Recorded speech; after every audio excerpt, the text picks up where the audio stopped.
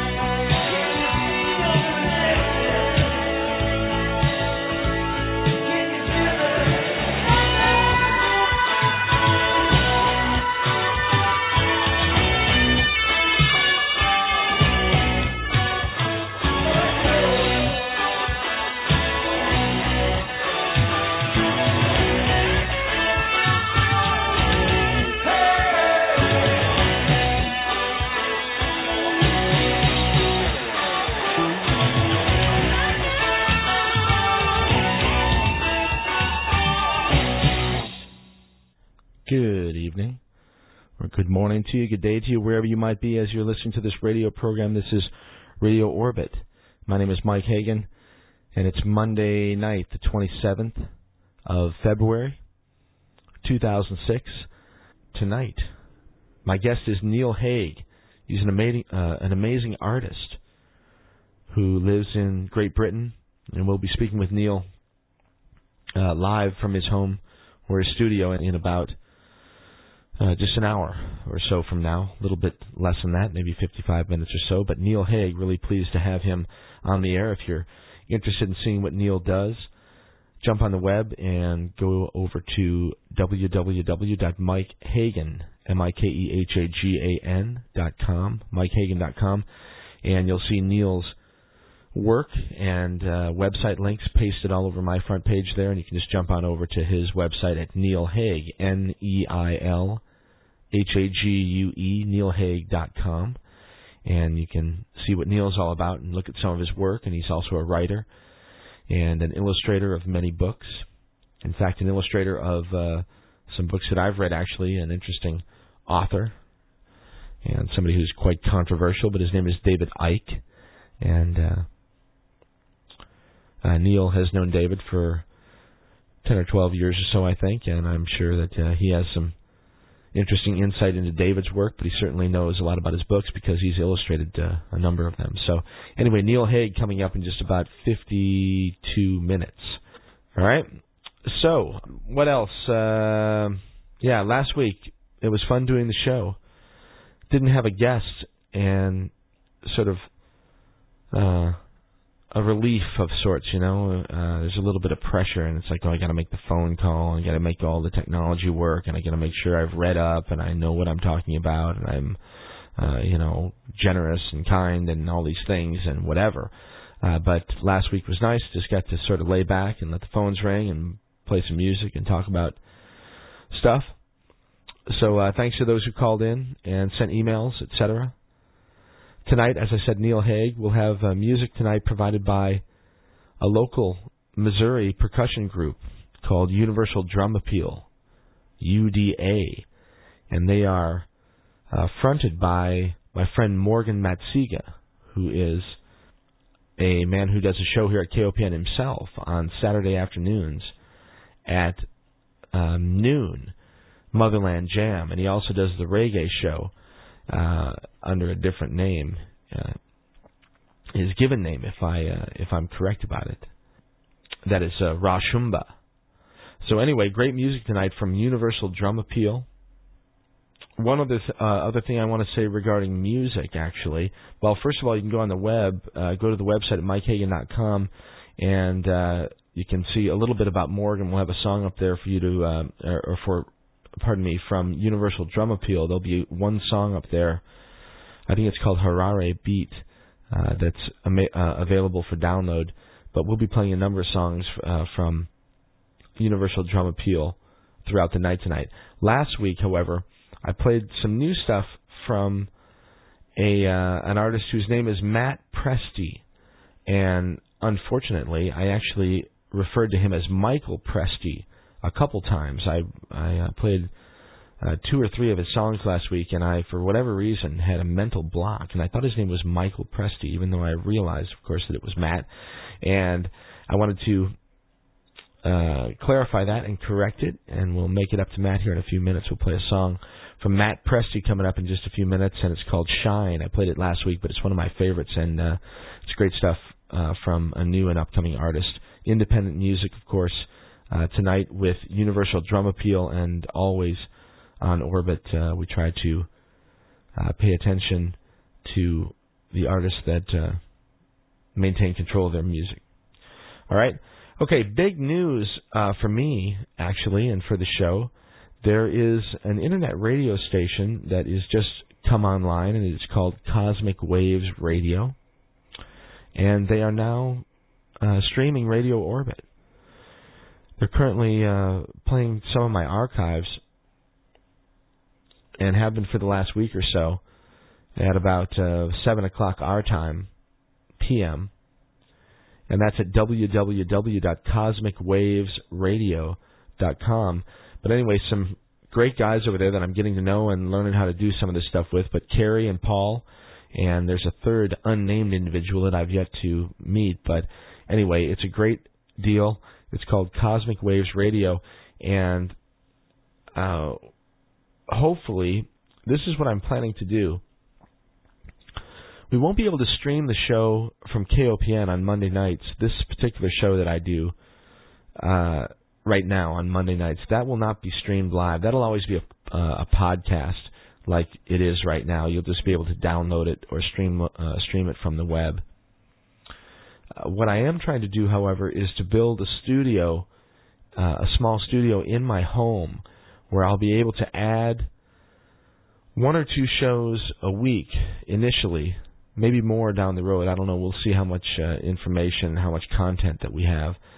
As long as I have content, I'll do more shows.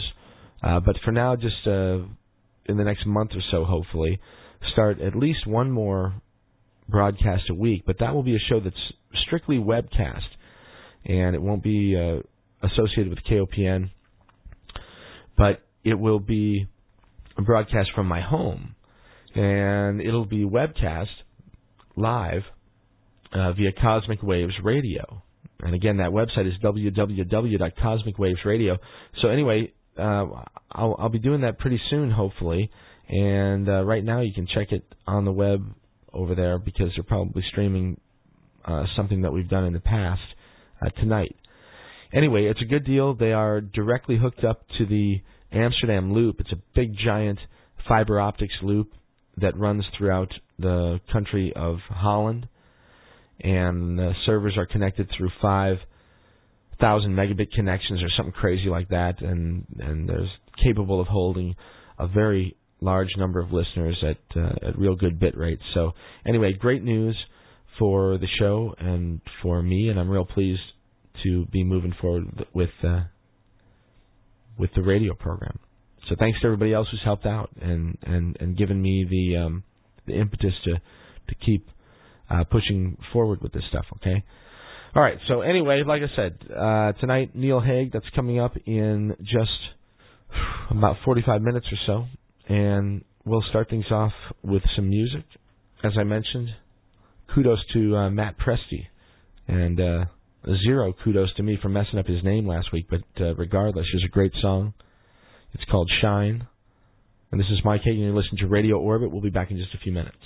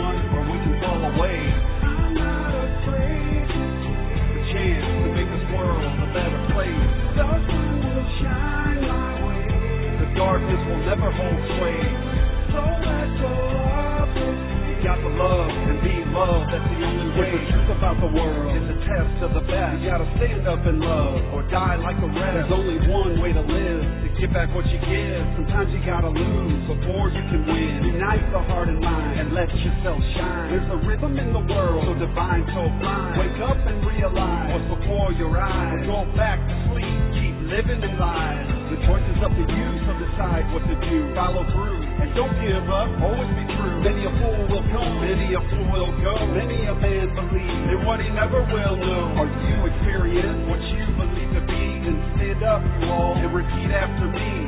I got the seeds, gonna plant some trees. sending a shout out across the 7 seas. The sun will shine our way. We can be as one, or we can fall away. Don't be afraid to take the chance to make this world a better place.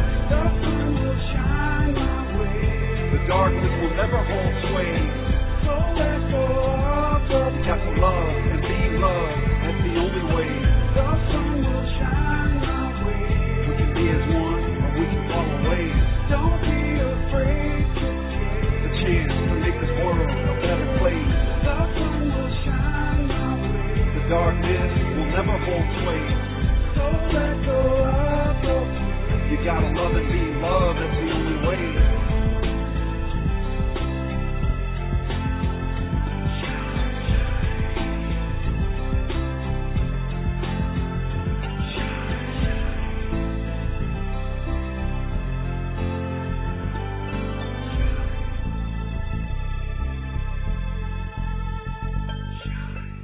All right, that's Matt Presti. And you're listening to Radio Orbit. This is Mike Hagan. Okay. All right, thanks for the nice emails. Some really friendly stuff over the last couple of weeks. I appreciate everyone who takes the time to write.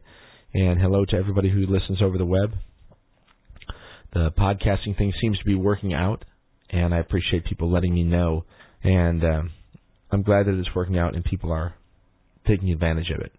Okay? On the website, one more time, if you go over to MikeHagan.com and you click on the blog tab, you'll find that it is back up and running. Kudos to Larry. Great job getting that up. We were having a lot of time, or a lot of trouble, I should say, with spam and all kinds of unwanted junk that was showing up on the blog, and it was very difficult to avoid it or to preclude these little spiders that crawl around and plant these things all over the place from doing it. So anyway, Larry got it figured out, and so the blog and the forum, a new thing actually, are up and running. And there's also going to be a live chat that's actually working right now. And it's just a matter of getting somebody there to talk. So anyway, we'll try to increase the presence of all this stuff and create sort of a lively atmosphere over there on the web. So you can go over to MikeHagan.com, click on the blog and the forum there, and you can post a comment if you like. And if there's anyone in the chat room, you can go in there and say hi. All right? And thanks to Larry for getting all that stuff done. It's nice to have it sans spam, if you know what I mean. All right, what else? I have one other thing I want to mention real fast, just to everybody out there, and this is just a quick thing. I don't do it very often, but it's real important to me. There's a friend. Her name is Mitsuyo, and she's ill, and I just would like to ask all of you, if you got a nice thought in your heart, to send it out to my friend Mitsuyo, that she might be well. Okay? I appreciate it. Thank you. All right, tonight, as I said, Neil Haig, wonderful artist from the United Kingdom. He'll be coming to us in just about 35 minutes or so. Next week, we've got Richard Sauder. If you want to see what he's up to, go over to www.sauderzone, SAUDERZONE.com, sauderzone.com. He's one of the leading experts on the planet when it comes to underground facilities, underground bases. It's amazing. And if you go to this website, you'll just be astonished by what's actually in the public record as far as underground facilities and underground bases that have actually been built, not only in this country, but all around the world. And we'll talk to Richard Sauder about some of the details and also what he thinks they're for and why there's an increase in the building of them these days. All right, what else? The week after that, John Major Jenkins will be returning to the program. That's on the 13th of March. John Major Jenkins, we've been talking a lot off the air since he was on the program a couple of weeks ago. We have a lot of things that we'd like to bring back up and talk about. There are many things that we didn't cover when he was on the program a couple of weeks ago. So really pleased to have John back on the air. That'll be on the 13th of March, John Major Jenkins. And again, if you're interested in John's work and you want to catch up, jump on the web, go over to my archives page, and you can listen to the interview that we did with John. When was it? I guess it was on it was the 6th of February. I think that's when it was. So anyway, he'll be back on the 13th of March. Let's see, who's coming up after John? Michael Sarian, back on the air on the 20th of March. That's going to be a great Equinox show, and we're going to be talking about the Irish origins of civilization. Should be a fascinating conversation with Michael Sarian. That's on March 20th. Dennis McKenna, my friend, Dr. Dennis McKenna, and Stephen Buhner together. I'm going to interview them in about a week and a half, and unfortunately we're not going to be able to do it live, but I'll record the interview and I'll air that show with Stephen Buhner and Dr. Dennis McKenna on the 27th of March.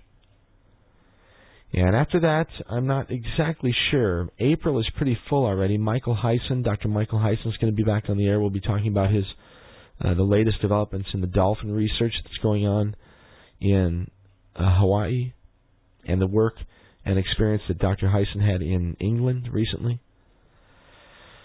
James Kent, an amazing author and speaker and a number of other things, but James has recently released a new book. It's called Psychedelic Information Theory, Shamanism in the Age of Reason. And it is an absolute landmark in the field of psychedelic study. It was written, as I said, by James Kent. He is the former editor of Psychedelic Illuminations. He publishes Trip Magazine. If you go on the web at tripzine.com, you can check him out. And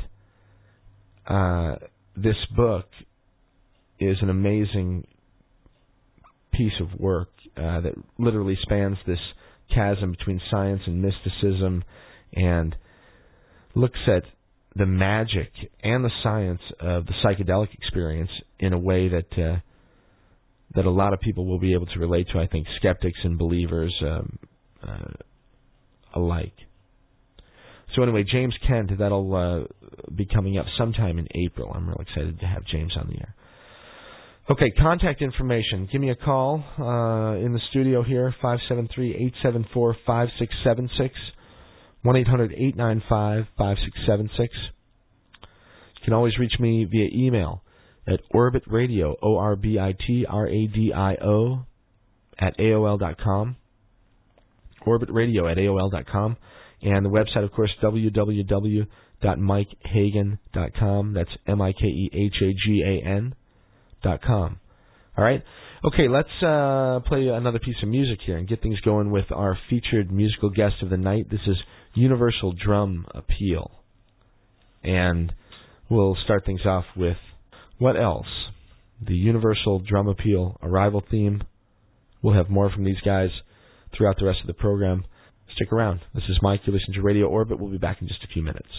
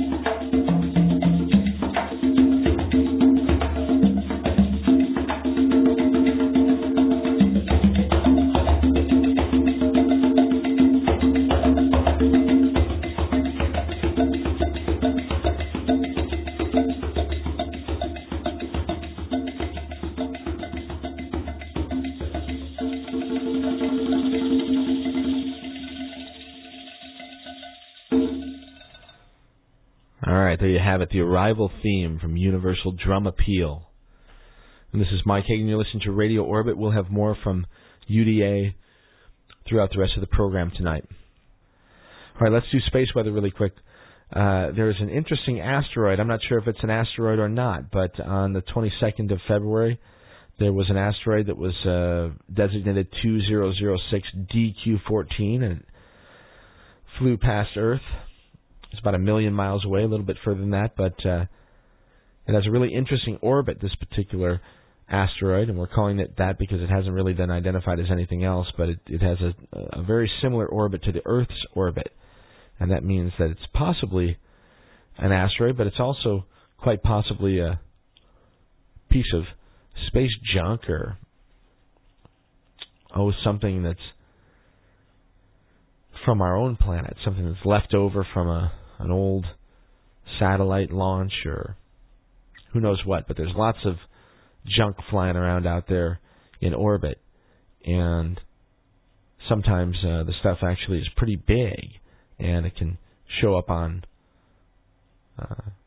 telescopes and some of these images that people take of the sky.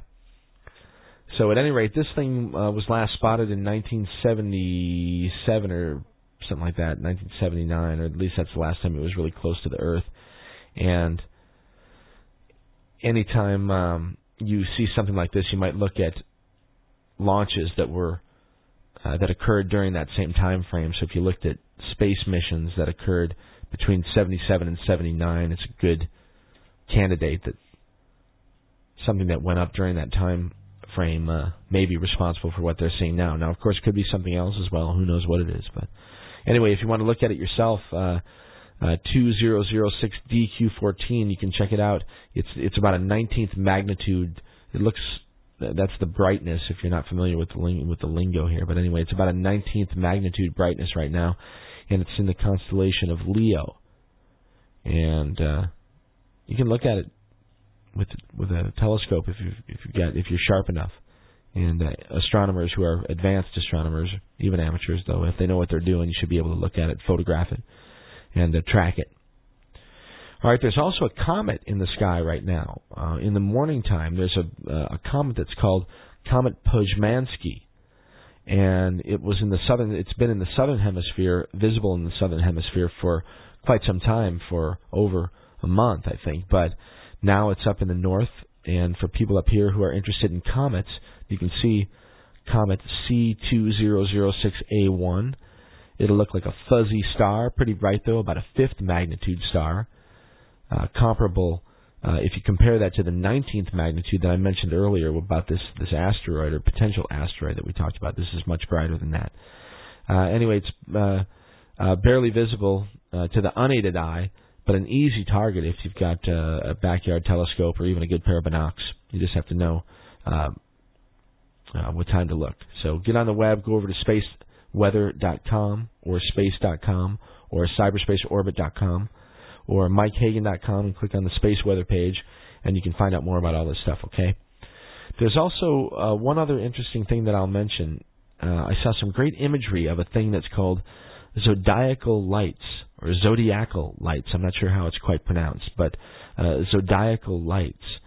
And it is this phenomenon that happens when the sun goes down, and the western glow of the sunset, it sort of fades away, but there's another glow that replaces it.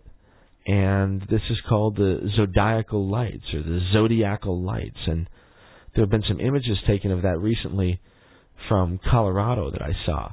And apparently what this is sunlight that's reflected from dust that's flying around in between the planets, interplanetary dust in the solar system.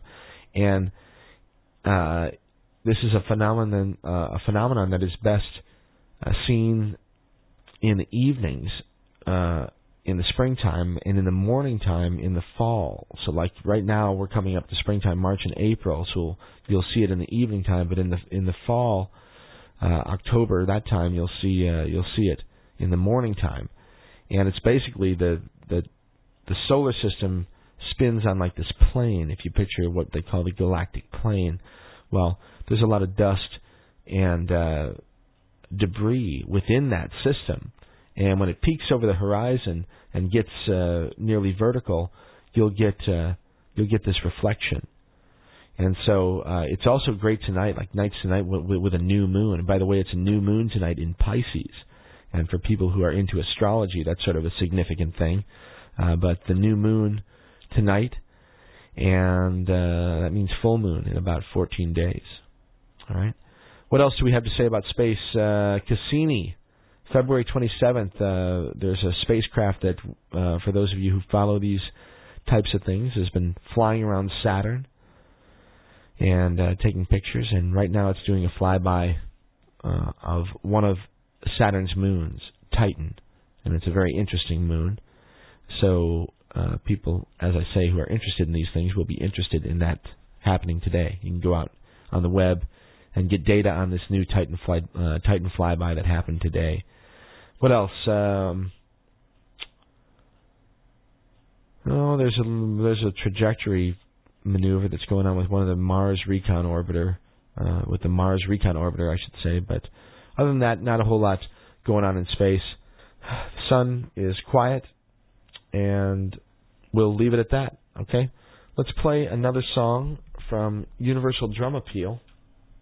I'll get Neil Haig on the phone, and we'll do a few news stories in between now and then we'll talk with him for the next couple hours. Starting at midnight straight up, we'll talk with Neil Haig, a visionary artist from Great Britain, an illustrator of many books, a writer, has a couple of books, one that's called Through Ancient Eyes, another called Journeys in the Dreamtime, and he's a real interesting guy, and I look forward to talking to him. So we'll have him in just about 20 minutes, okay? And in the meantime, enjoy a little bit more of this. As I said, Universal Drum Appeal, Morgan Matsiga, Rashumba. This song is called Pure Bliss. Sounds good to me. This is Mike Hagan. You're listening to Radio Orbit. We'll be back in just a few minutes.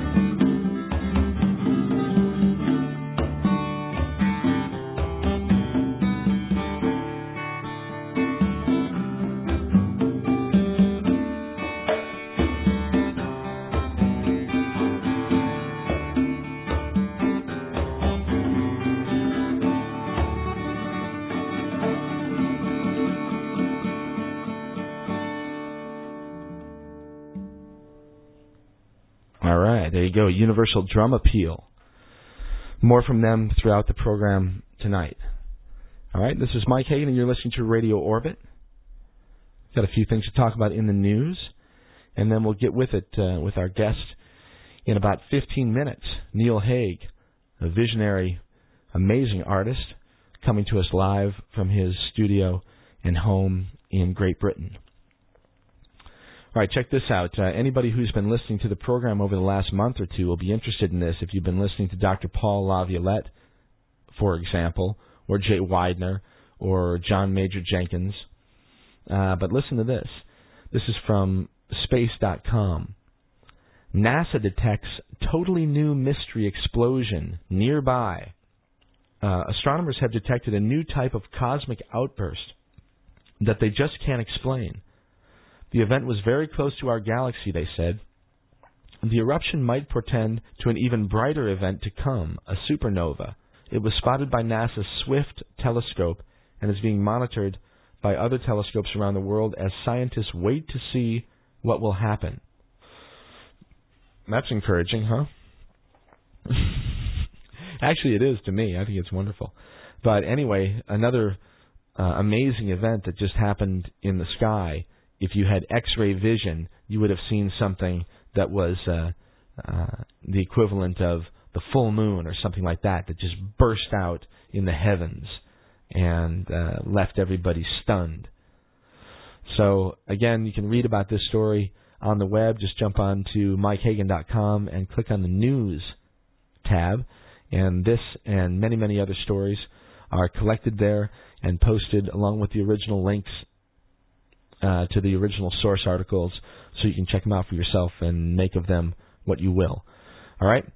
Here's another one. Explorers discover huge cave and new poison frogs. This is from LiveScience.com. Listen to this. A cave so huge helicopters can fly into it has just been discovered deep in the hills of South American jungle paradise. Actually, Cueva del Fantasma, Spanish for Cave of the Ghost, is so vast that two helicopters can comfortably fit into it and land next to one another and near a towering waterfall. It was found on the slopes of the Aparada Tepuy in southern Venezuela, one of the most inaccessible and unexplored regions of the world. Now, if you remember, there was a similar thing that was just discovered in New Guinea, what they call the Garden of Eden. If you remember, I read the story last week, I think, maybe the week before. Anyway, as a bonus, researchers also discovered a new dendrobatid frog species. These dendrobatid frogs make up a group of amphibians commonly known as poison dart frogs. This is the second report recently to describe a newfound paradise of sorts containing previously unknown animal species.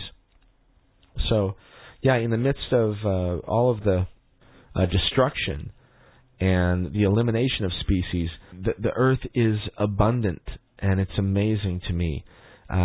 If you look at the research that's done in the ocean, new species are discovered all the time, some 20,000 just last year. Now, the strange thing is that, they catch these things and kill them in order to identify them. You never even know about them. And I wonder how many species go undiscovered, I don't know, because they know that just to be viewed or to be perceived in the world of human beings is not enough. Human beings apparently, at least in this particular cultural setup that we're in, we have to not only perceive them, but we have to break them down, kill them, and tear them apart into their smallest constituent pieces, and then look at them, and then break them into smaller parts, and somehow this will give us a greater understanding of the frog. But it really doesn't work that way, it turns out, and it's unfortunate for us and for the frog. So, anyway, amazing stuff, and the world is still a mystery, as we mention all the time, and we know very little about our own planet, even though we act like we know a lot. There's mystery all around us, and we're only on the surface of it. Next week, we're going to talk to Richard Sauder. We're going to talk a little bit about what's underneath it, and that's only on the surface as well. these underground bases and tunnels and all this thing that Richard is going to talk about, still just on the very surface of the planet, relatively speaking.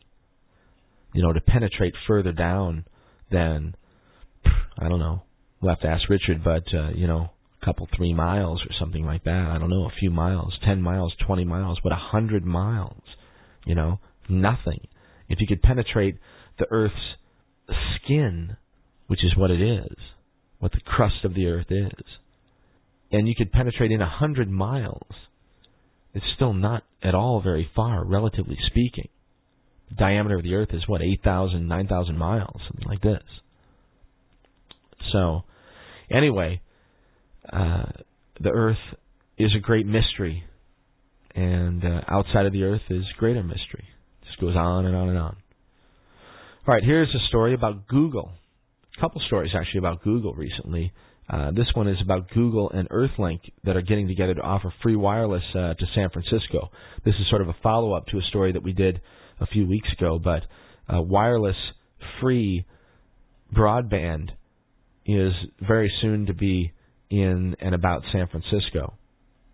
And I won't actually read much from this, to basically just this press release for the deal, but it looks like it's going to go down.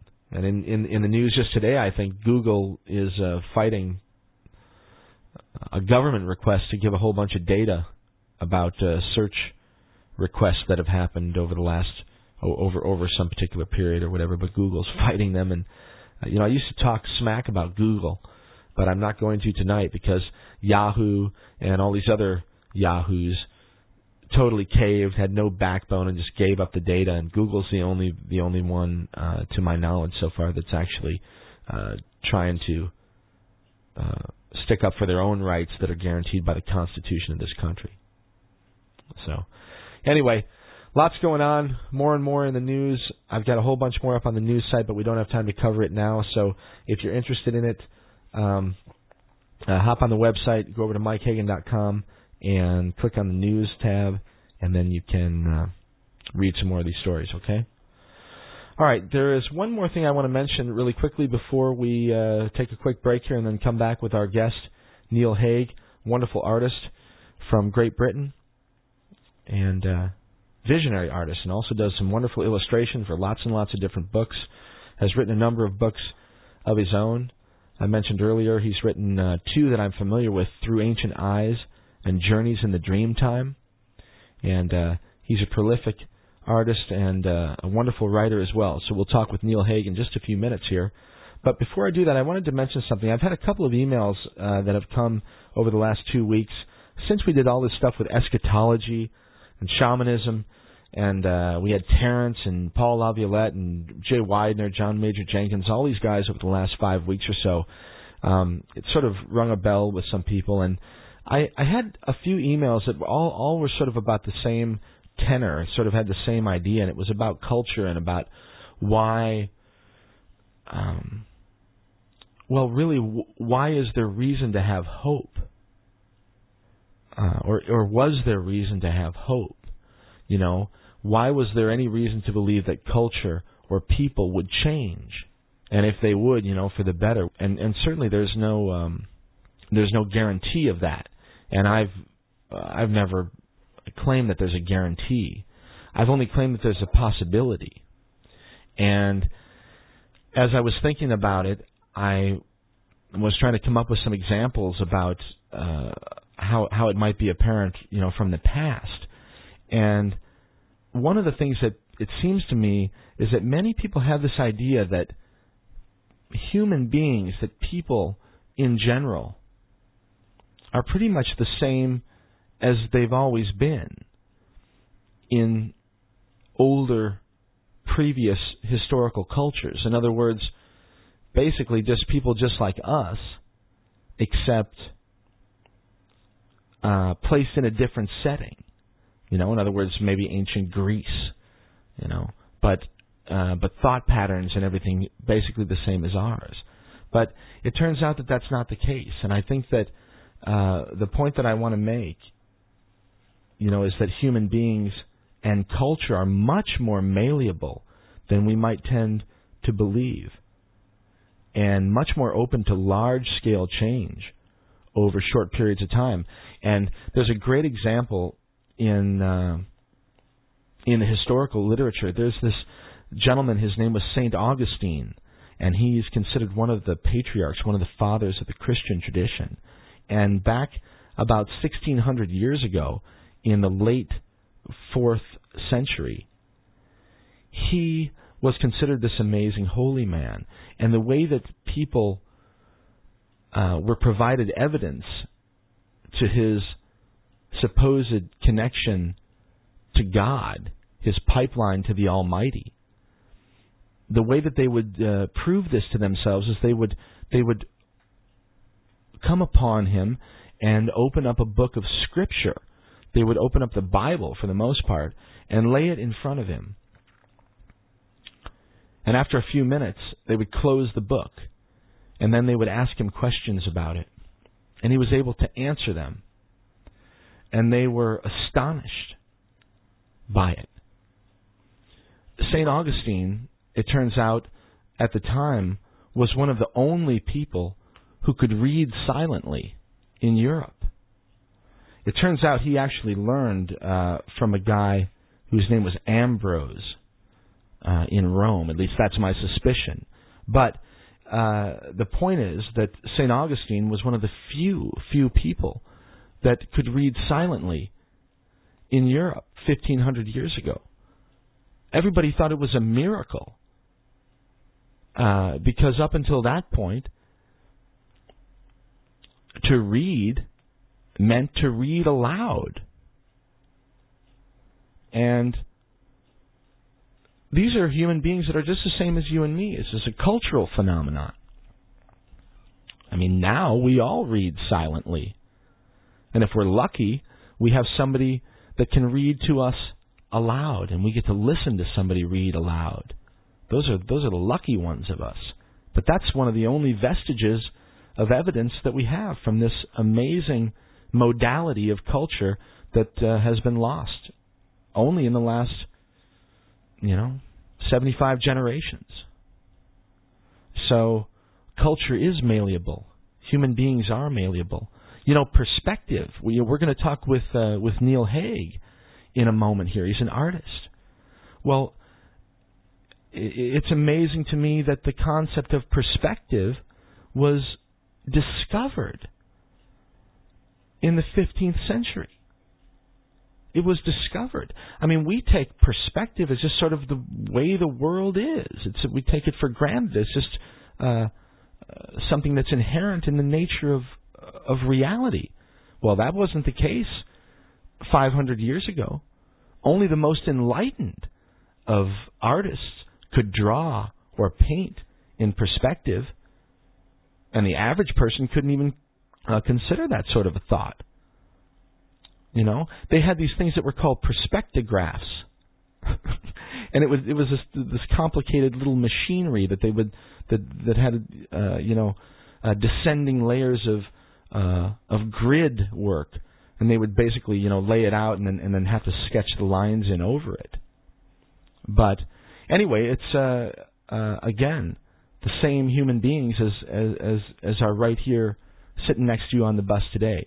So I just wanted to make that point real quick. It's possible for change to come really quick. It's possible for people to change really fundamentally. And it's possible for culture and society to change. It's happened many times in the past, and it will happen again. Nothing lasts forever. So it's just a matter of when and how. Those are the questions. When and how. All right. Okay, look, we will take one more quick break here. We'll play another song from Universal Drum Appeal, and we'll come back with our guest for the evening, Neil Haig, a wonderful artist from the United Kingdom. And we'll be back with him in just a moment. If you want to get familiar, get on the web, go over to www.mikehagan.com, or you can also go directly to Neil's site at Neil Hague, NeilHague.com, neilhague.com, and we'll have a conversation with Neil in just a few minutes here, okay? So this is Mike Hagan, and you are listening to Radio Orbit.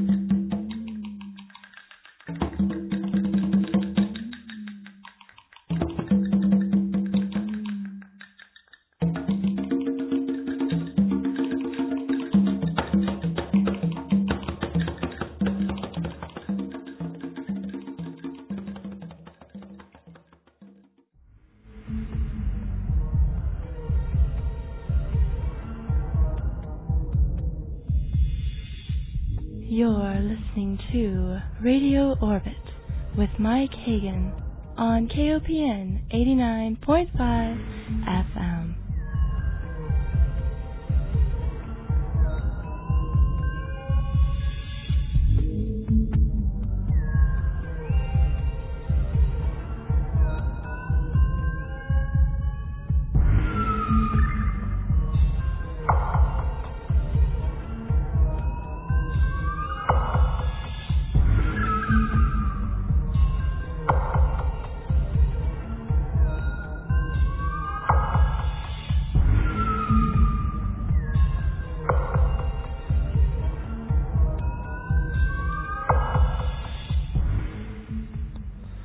All right.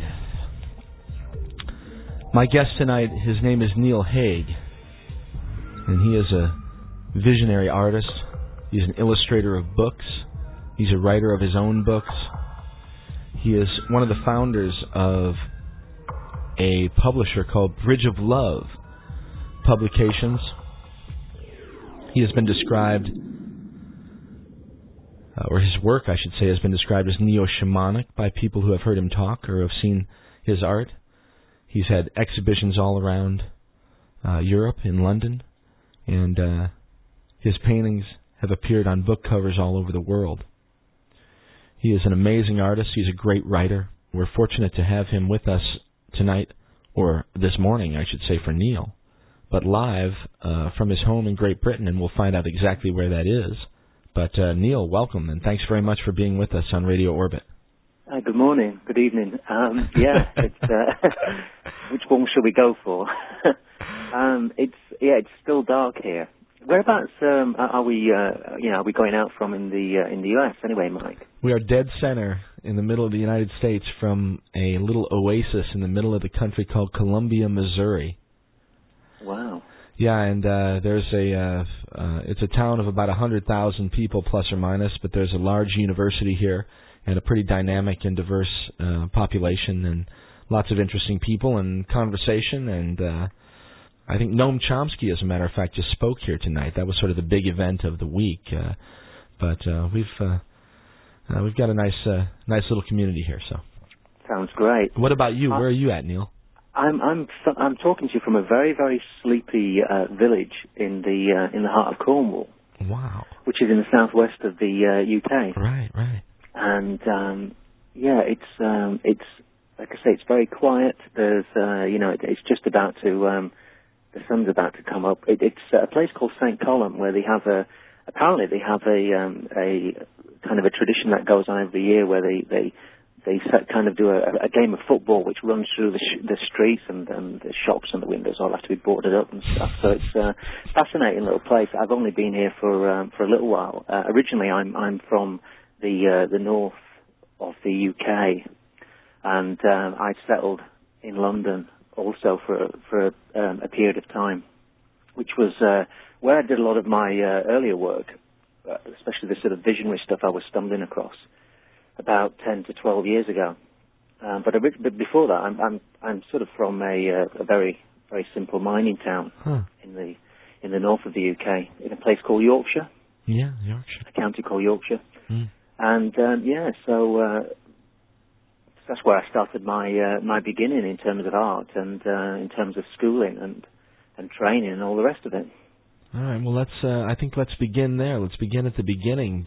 I had a number of listeners actually that had sent me emails and said, "Hey, you should talk to Neil Haig," and sent me your website address.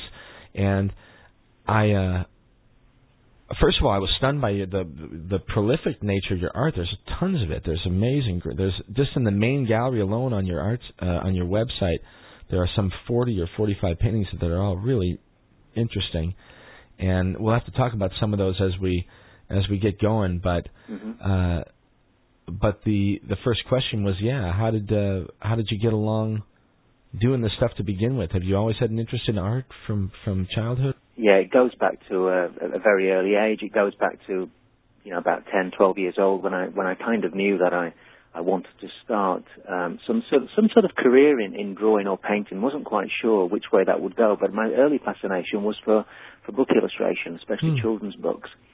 And one of my sort of I would say inspirations initially was the works of somebody like Raymond Briggs, the guy that did The Snowman. Yeah. The early children books. I don't know if you've seen them in the US, but they were very very well known in the UK. Did Fungus the Bogeyman and the Father Christmas stories, which were very, very simple children's stories, and some other stuff around that as well, earlier historical pieces like I'm thinking of somebody like Ernest H. Shepard and Arthur Rackham, and these early children's book illustrators. And it wasn't until then, I suppose, I got into what you would call high school or up into sort of college and that sort of area where I started looking more at the historical art. And one artist that's always been a major influence on me is William Blake. Oh man! For all sorts of reasons, and we could talk about Blake for hours, hours and hours. We'd probably talk about that and nothing else. But he was a visionary artist that kind of struck me on different levels, especially from an early age. And also later on in life, when I started looking more closely at what he was trying to do and the messages and concepts behind the work, not so much the written work, which stands out in its own right, but the actual content of the drawing and the skill behind the drawing. So you could say that he was a major influence, or his work was a major influence. And then the rest of the art, or the other artists, is the list as long as your arm, because there's been all sorts of artists that have influenced me through college, through university, and the painters that have kind of touched on the idea of visionary, and not so much painting from a point of view where we're trying to imitate material appearances. It's more to do with how we see things that don't exist from a basic, don't exist physically as such, but are beyond the five senses from a basic point of view. So art, I would say artists, right from the spectrum, let's go from, say, somebody like Blake 300 years ago, right up to, say, somebody like, I don't know, maybe Cecil Collins, which was a relatively unknown artist. Probably in the US he's known a little bit about, but he was kind of pigeonholed as a surrealist, and I think he died around the late 80s sometime. And so there was Blake through to Cecil Collins, and everything else in between that touches on the heart, and the imagination. Hey, what was the nature of William Blake's art? Was he drawing, or was he painting, or what medium was he using? The medium, he was a printmaker initially. I mean, he was trained in print and trained in engraving and etching, and he had artists in that area, they had a very, very good training in terms of drawing and in terms of techniques and materials. He went to the Royal College, I think it was, which was newly set up at that time, and he spent a lot of time in and out of what was left of London's Gothic sort of climate, especially in and out of Westminster Abbey, drawing sculptures and things and such. And so he was already sort of intrigued by the masters, or as he called it, the masters, the artists, the original artists, the Renaissance fathers, the works of Michelangelo and likes. But he was much more than that, because as he sort of matured in his own way, he started to put down on paper his visions and his visions and his dreams especially, but his visions of how the world was to him in terms of how he saw reality. And that fascinated me from an early age. I would say from teenage years, it fascinated me, the idea that this guy was actually trying to communicate a message that was not necessarily ordinary or from this sort of realm of perception. He was talking about things or consciousness or let's say entities or whatever you want to call it, or thought forms that existed beyond the ordinary.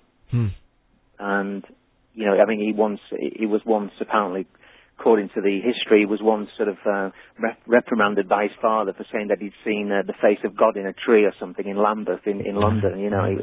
He was very out of the ordinary, very very eccentric, and a genius in my view, and so always will be in terms of for as long as the imagination lives, which is another subject in its own right. Yeah, and I think that's something that we'll definitely talk about tonight.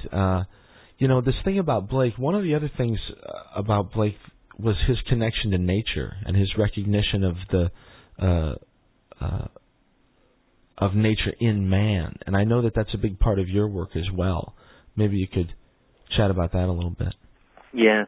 The fascinating thing about Blake for me, Mike, was that he understood that the world that we look at through his eyes, and without any science around at the time, he understood through his own art and his own studies, meditations or contemplations, whatever you want to call them, that the world was an illusion.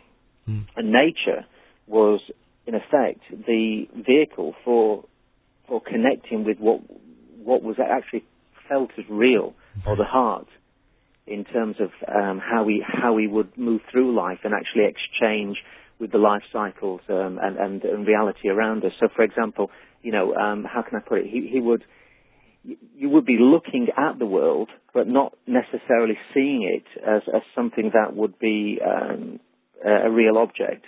So nature was real only to the extent that the imagination and how we imagined the nature was more powerful to Blake. There's a couple of quotes that are fascinating. I mean, he's kind of explaining this when he's saying, for example, he said something like this in one of his books called The Everlasting Gospel. He said, "This life's dim windows of the soul distorts the heavens from pole to pole and leads you to believe a lie when you see with, not through the eye." He actually saw nature as some sort of vehicle for actually moving beyond the illusions that enslave us in terms of in terms of how we actually get bogged down in what we think is actually real. But in most cases, they're what he called and what I call great irrelevances. So nature was a vehicle for actually moving through life and moving through reality, rather than to be worshipped as such. For Blake, and he's not on his own in that area. There was quite a few other visionaries from around that time, especially a guy called Emanuel Swedenborg, who was a major influence on Blake at one point in his life, and he saw life in a similar way. He was kind of a mystic stroke, sort of New Age kind of religious nonconformist and a scientist to boot, Emanuel Swedenborg, and he had a sort of society and a following behind him, and I think obviously Blake was influenced a lot by his peers at that time, but he was also going forward in his own way and seeing reality from a very unique point of view. It reminds me of people talk about a virtual reality.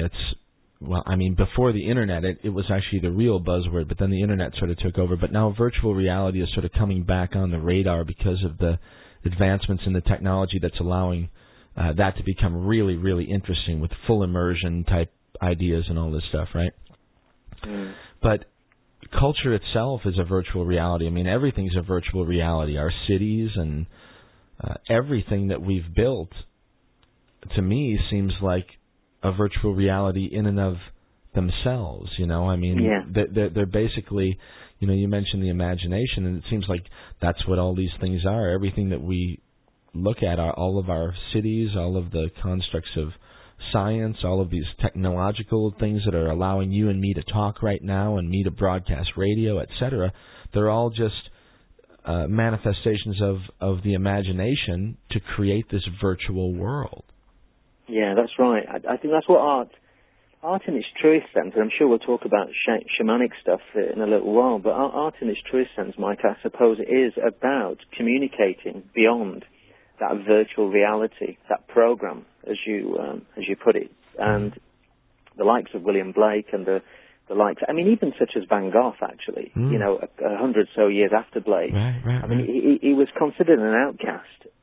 And obviously, went through a lot of interesting experiences that he had. But he was more in tune with nature and with the idea of the world being alien in terms of a virtual program or a conditioned world than probably any other artist in history I can think of. Anyway, I'm sure there's other examples out there, but he was so in tune with the idea of getting back to what was real. whether it was how can I put it, with the idea of working life, not working to enslave yourself in a system or working to have nothing else but work. The whole idea of the beauty and the joy of watching. I mean, he spent hours watching native Dutch people working the land and drawing and painting. Initially, to trying to get some sort of feel or realistic response to what he was actually looking at, but later on, I mean, the stuff that was coming out of his work later on in life was much more shamanic than what most people realised. Really? Yeah, totally. I mean, even his last painting, I think it was called Crows Fleeing a Wheat Field or something like that. It was right at the end of his life. Well, I think it's probably the last painting he did before he shot himself. Very sad. I mean, very sad ending to a great artist's life. It's very shamanic. For me anyway, the whole idea of the painting and the idea of the crows and the sort of exaggerated marks and the craziness of it was almost as though he was enduring some sort of shamanic death. I mean, on a physical level, he was going through hell, in terms of dealing with his own emotions, which relate to a whole range of things, which I suppose we couldn't really get into tonight. I mean, there's a whole range of things going on. It'd be a whole documentary in itself. But what I'm trying to say is that it was more shamanic than most people recognize, and art history, fundamentally, for some reason, it doesn't seem to include it. I mean, I've studied in universities, I've studied in colleges, I've taught in colleges throughout the UK, and there's a real lack of information. Probably you'd have to go to a higher level of study, maybe a master's or something, to get into the idea of shamanism and art having some sort of connection to what we would call Western art history. Yeah, and Van Gogh's a good example. Yeah, and it seems to me that we talk about shamanism a lot on this program, and it's one of those things that, it's a cookie that was a little bit too big for the Western culture to swallow, I think. And it's, not only in the sciences where the compounds, that bring on psychedelic effects and visionary states and these sorts of things were pretty much taken off the menu back in the 60s, but it wasn't just there, it was pretty much across the whole culture, and very few artists have delved into there, and there's a huge connection that hasn't been made. I agree with you. Yeah, I think a lot of artists, contemporary artists, are delving in there without them realizing it, and it's something to do with the nature of how we appreciate reality, and it's a big area to get into. Shamanism for me, Mike, was something that you have to go way back, obviously, to try and understand the concept of what the whole idea of creating a shaman was about, I suppose, and from an artistic, and I'm speaking purely from an artistic point of view. I'm sure there's religious, cultural connections that are all interconnected. We can't separate these things, but from an artistic point of view, there's something to do with the way in which shamans had a hold over indigenous society. And I'll give you a good example. Did you ever see a recent film called What the Bleep? It's a UK film. Yes. It's a kind of a science-based, fascinating movie. I think it came out last year. Yeah, it was kind of a sort of touched on sort of neurology and theology and metaphysical thought and all that sort of thing. And it's a great film because there's a scene in it where this the main character in the film is having a dream, and the concepts of metaphysics are coming out and quantum physics are coming out through the film. And there's a bit where they relate to when the natives first saw Columbus's ships. I don't know if you've seen this. And it's fascinating because what they actually say in the film and what science has been saying, and this relates to shamanism in so many ways, is that the natives apparently didn't see the ships. The ships were actually anchored offshore for many days. But they didn't see the ships because it wasn't in their reality. Ships didn't exist. Those type of ships didn't exist anyway, the large ones with the masts. I forget the name of them. And it took a shaman to go out there and actually study the ripples on the water until they refocused the eyes, and then they saw the ships. So the importance of the shaman, I suppose I'm trying to say is that the importance of the shaman was that they were pivotal in the indigenous cultures for actually opening up portals in the imagination in terms of vision and reality. And they almost led the way for new ways of seeing or new ways of thought or thinking or feeling, however way you want to look at it. And what's seriously lacking in today's Western culture is this kind of, not worship, but kind of, focus on not modern day shamans. I mean, as such, I mean, we've had modern day shamans, and I'm not talking about people and men and women dressing up as kind of in a typical shamanic way. I'm talking about celebrating, I suppose, the process of what a shamanic, artistic, visionary artist would actually be there and benefit society through their work. And it doesn't, it's kind of something that doesn't really exist. I mean, it exists in terms of music. Mm-hmm. Music has a massive influence on society. In terms of art, it's kind of become an elitist profession. Mm.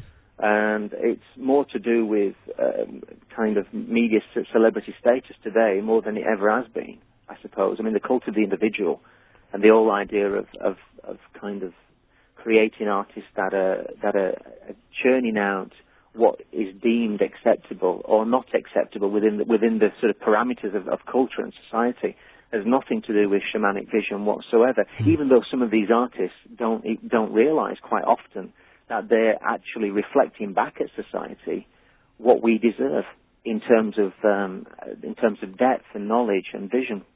So, for example, cutting animals up and putting them in formaldehyde, or I don't know. I mean, nailing feces to a canvas. I mean, that pretty much says a lot about society and what society deserves. It's more or less saying, I'll give you art, I'll give you the art that you deserve. Whereas shamanic art is actually looking for ways out of the virtual reality, the program. It's actually trying to see beyond and above and beyond the five senses initially, but then it's actually doing more than that. It's actually kind of welcoming anybody who embarks on that sort of route through life, a kind of a quest home, if you know what I mean.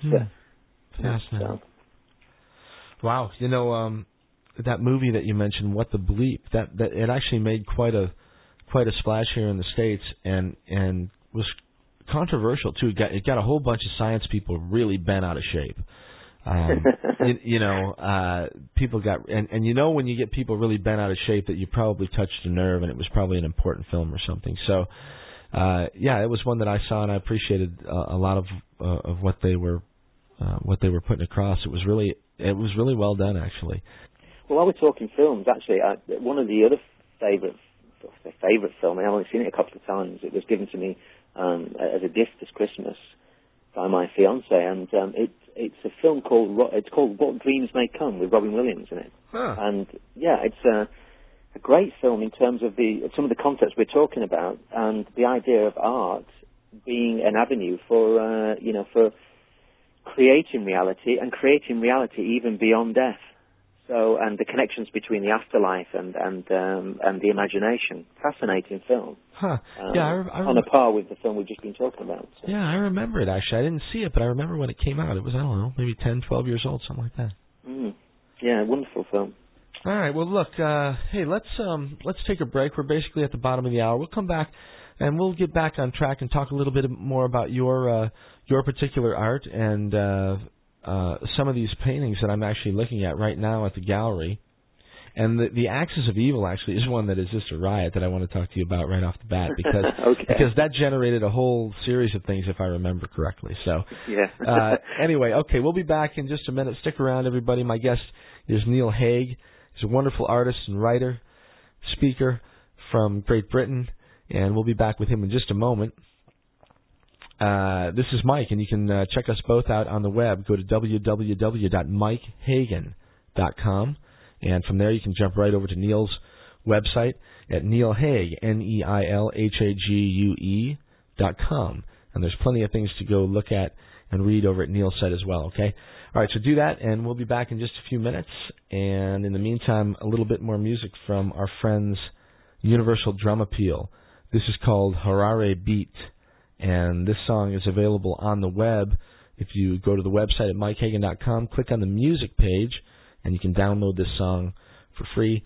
and add it to your collection, and send an email over there to Morgan Matsiga, Rashumba, and tell him how much you like it. All right, this is Mike. You listen to Radio Orbit. We'll be back in just a few minutes.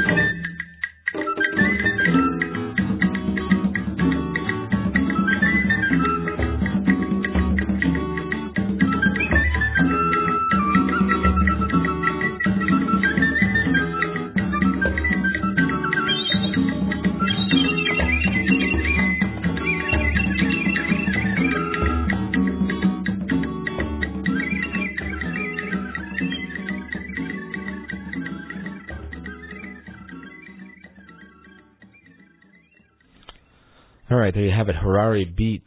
Wonderful stuff. Universal Drum Appeal. And again, that one's available for download on the web. Just go to MikeHagan.com and click on the music tab. Thanks for Morgan and the guys for making that available for us, okay? All right, this is Mike, and you're listening to Radio Orbit. My guest is Neil Haig. He's on the phone with us live from his home in Great Britain, and we will bring him right back and say hello. Neil, thanks for sticking around. Hi. All right, hey, look, let's talk a little bit more about your own work here. You mentioned that you've been inspired by people like William Blake and a number of others that you mentioned, but I certainly see some unique things in your work that I don't see in Blake's, for example. So maybe let's talk a little bit about your own stuff and where this stuff comes from, and where your inspiration comes from, and maybe just a little bit about your own work and how you go about it. Okay. Well, in terms of Blake's work, I mean, just going back to that very briefly, I suppose it's more to do with two things, which is my interest in drawing as drawing from a sort of from a generic point of view. You know, the idea of not losing the skills, ever losing the skills of drawing. Drawing is the most fundamental part of, for me anyway, the most fundamental part of painting. Being able to draw, whether it's through paintings or whatever it is. So Blake was an artist. He drew. He didn't rely on any other sort of form of reproduction apart from printing. But he drew, and then he engraved, and then he printed. So I like that about him. And as I've said earlier, I like the subject matter and the content.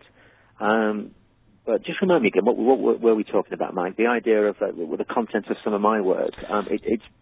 It was really more or less to do with what's going on in the social political climate, which would affect any artist at any time. I mean, if Blake had been around, say now, I'm pretty much sure that he would have been interested in some of the scientific concepts and the political sort of wranglings and all the rest of it, that relates to culture and society. In those days, it was religion that had a major foothold over society. It still has that big part of society in terms of in terms of belief and belief systems. And Blake was very very, very outspoken for his time. Not so much through his art, but through his writings. But then, given half the chance, maybe the art would have been, just as prolific. So what I'm trying to do, what I'm trying to do with my work is, I suppose, try and get a kind of a balance between saying something about what is really going on in the world, but never losing that sort of innocence and that connection to the childlike connection to the imagination. Right. The work that you've done, and for people who would like to reference this stuff, jump on the web and go over to neilhaig.com, and then from the front page there, just a little ways down, you'll see something that says Main Gallery, and from there you can get over and see a pretty good representation of at least some. How current is the stuff that we're looking here on that page, Neil? It goes back to, some of it goes back to 2002, 2003. A lot of it, I would say about half of it is last year. All right, so all of it, though, relatively very current, recent, last few years. So. And maybe, I mean, there's also another gallery on the site, Gallery 2, which is very small. It's only got about 10 pieces on there. And there's a whole range of work that goes, I call it my London period. I see. Kind of 94 to about 97, 96, 97. And I was doing a lot of work, mainly oil on canvas, when I had a studio in London. Around the time I made a lot of other connections as well, especially the Bridge of Love connection we were talking about at the beginning. Right. And a lot of the work I was doing then was, it was very. I didn't really kind of realize it at the time, but it was very metaphysical. I had a very interesting experience where I put a show on in Battersea in London. I think it was in 1995, and I had when you have those lovely coincidences in life, they're not really coincidences. They're kind of they're those sort of meetings that you have that's kind of confirm that there's magic to life. Those wonderful experiences that we get. I had a show anyway, and I put the work up, and the work had only been up on the wall for about an hour. It wasn't even open to the public, and in walked this guy, a lovely man who's kind of become not a close friend, but he's become a friend over the years. In fact, he visited me just last year. He came over to the UK from Tucson, Arizona, and he was a wonderful guy, a photographer, and with connections to the Hopi, and we had a wonderful sort of personal story time given to us and people in the exhibition. I'm going back 10 years now at that time, and a lot of the things he was explaining to me, and a lot of the things we were talking about, I'd been painting and kind of working out through my art for many years before that, but I'd reached a point where I needed to kind of realize where I was going. So the London period, which is also on the website, was kind of, I would say, almost like the study years for what you see on the main gallery. And the main gallery, a lot of it is very quick, very rapid book illustration, purely because it's a medium that I'm comfortable working in, and also the speed element and getting things done quickly for clients, friends, or for projects that I'm working on. But I also enjoy it, and that relates back to the William Blake thing that we were talking about. Right. The fact that I'm more of an illustrator than an artist, in as much that I prefer to work on concepts, small scale. I tend to work on books where there has to be a sequential or a narrative taking form to be able to explain a series of concepts or a story. So that's the connection between me and Blake, probably more than any other area, is the fact we're both fascinated by, if you read what I mean, I'm no way in comparing myself to Blake, but what I'm trying to say is that we're both fascinated by, doesn't matter what time frame we're living in, we're both fascinated by the narrative and the sequence, and also the concepts and the subject matter that border on, I would say, I mean, the most common labelling is spirituality stroke occultism. I mean, Blake's work is seen as very religious, sort of almost Christian religion, or kind of semi-pseudo-Christian religion.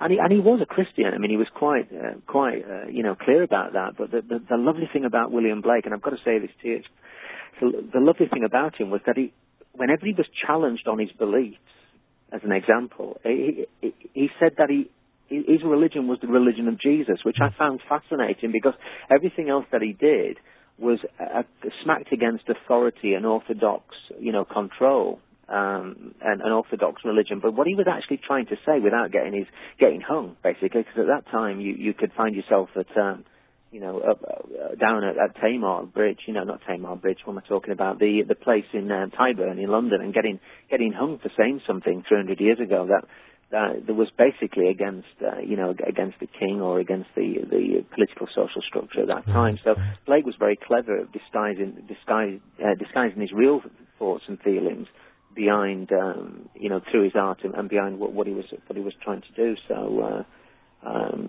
the work on the main gallery is very, very Blakeian, in as much that it looks at social, political concepts, scientific concepps. A lot of it was done for, a lot of the work on that main gallery was done recently for a book by an author called David Icke, who has been a friend of mine for the past 10 years.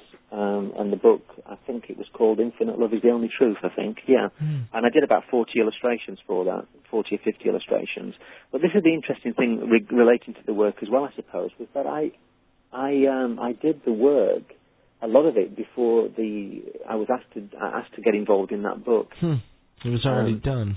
It was already done, yeah, because I tend to work that way. I tend to have my own kind of angle, obviously, on how I see reality. So I do a lot of work. I mean, I'm very prolific. I have sketchbooks coming out of my ears. I'm full of notes and sketchbooks. I'm doing lots of stuff all the time. And then, obviously, I have connections like the Bridge of Love one, and I think David asked me to do about 10, 12 or 10 illustrations on top of the stuff that I'd already done.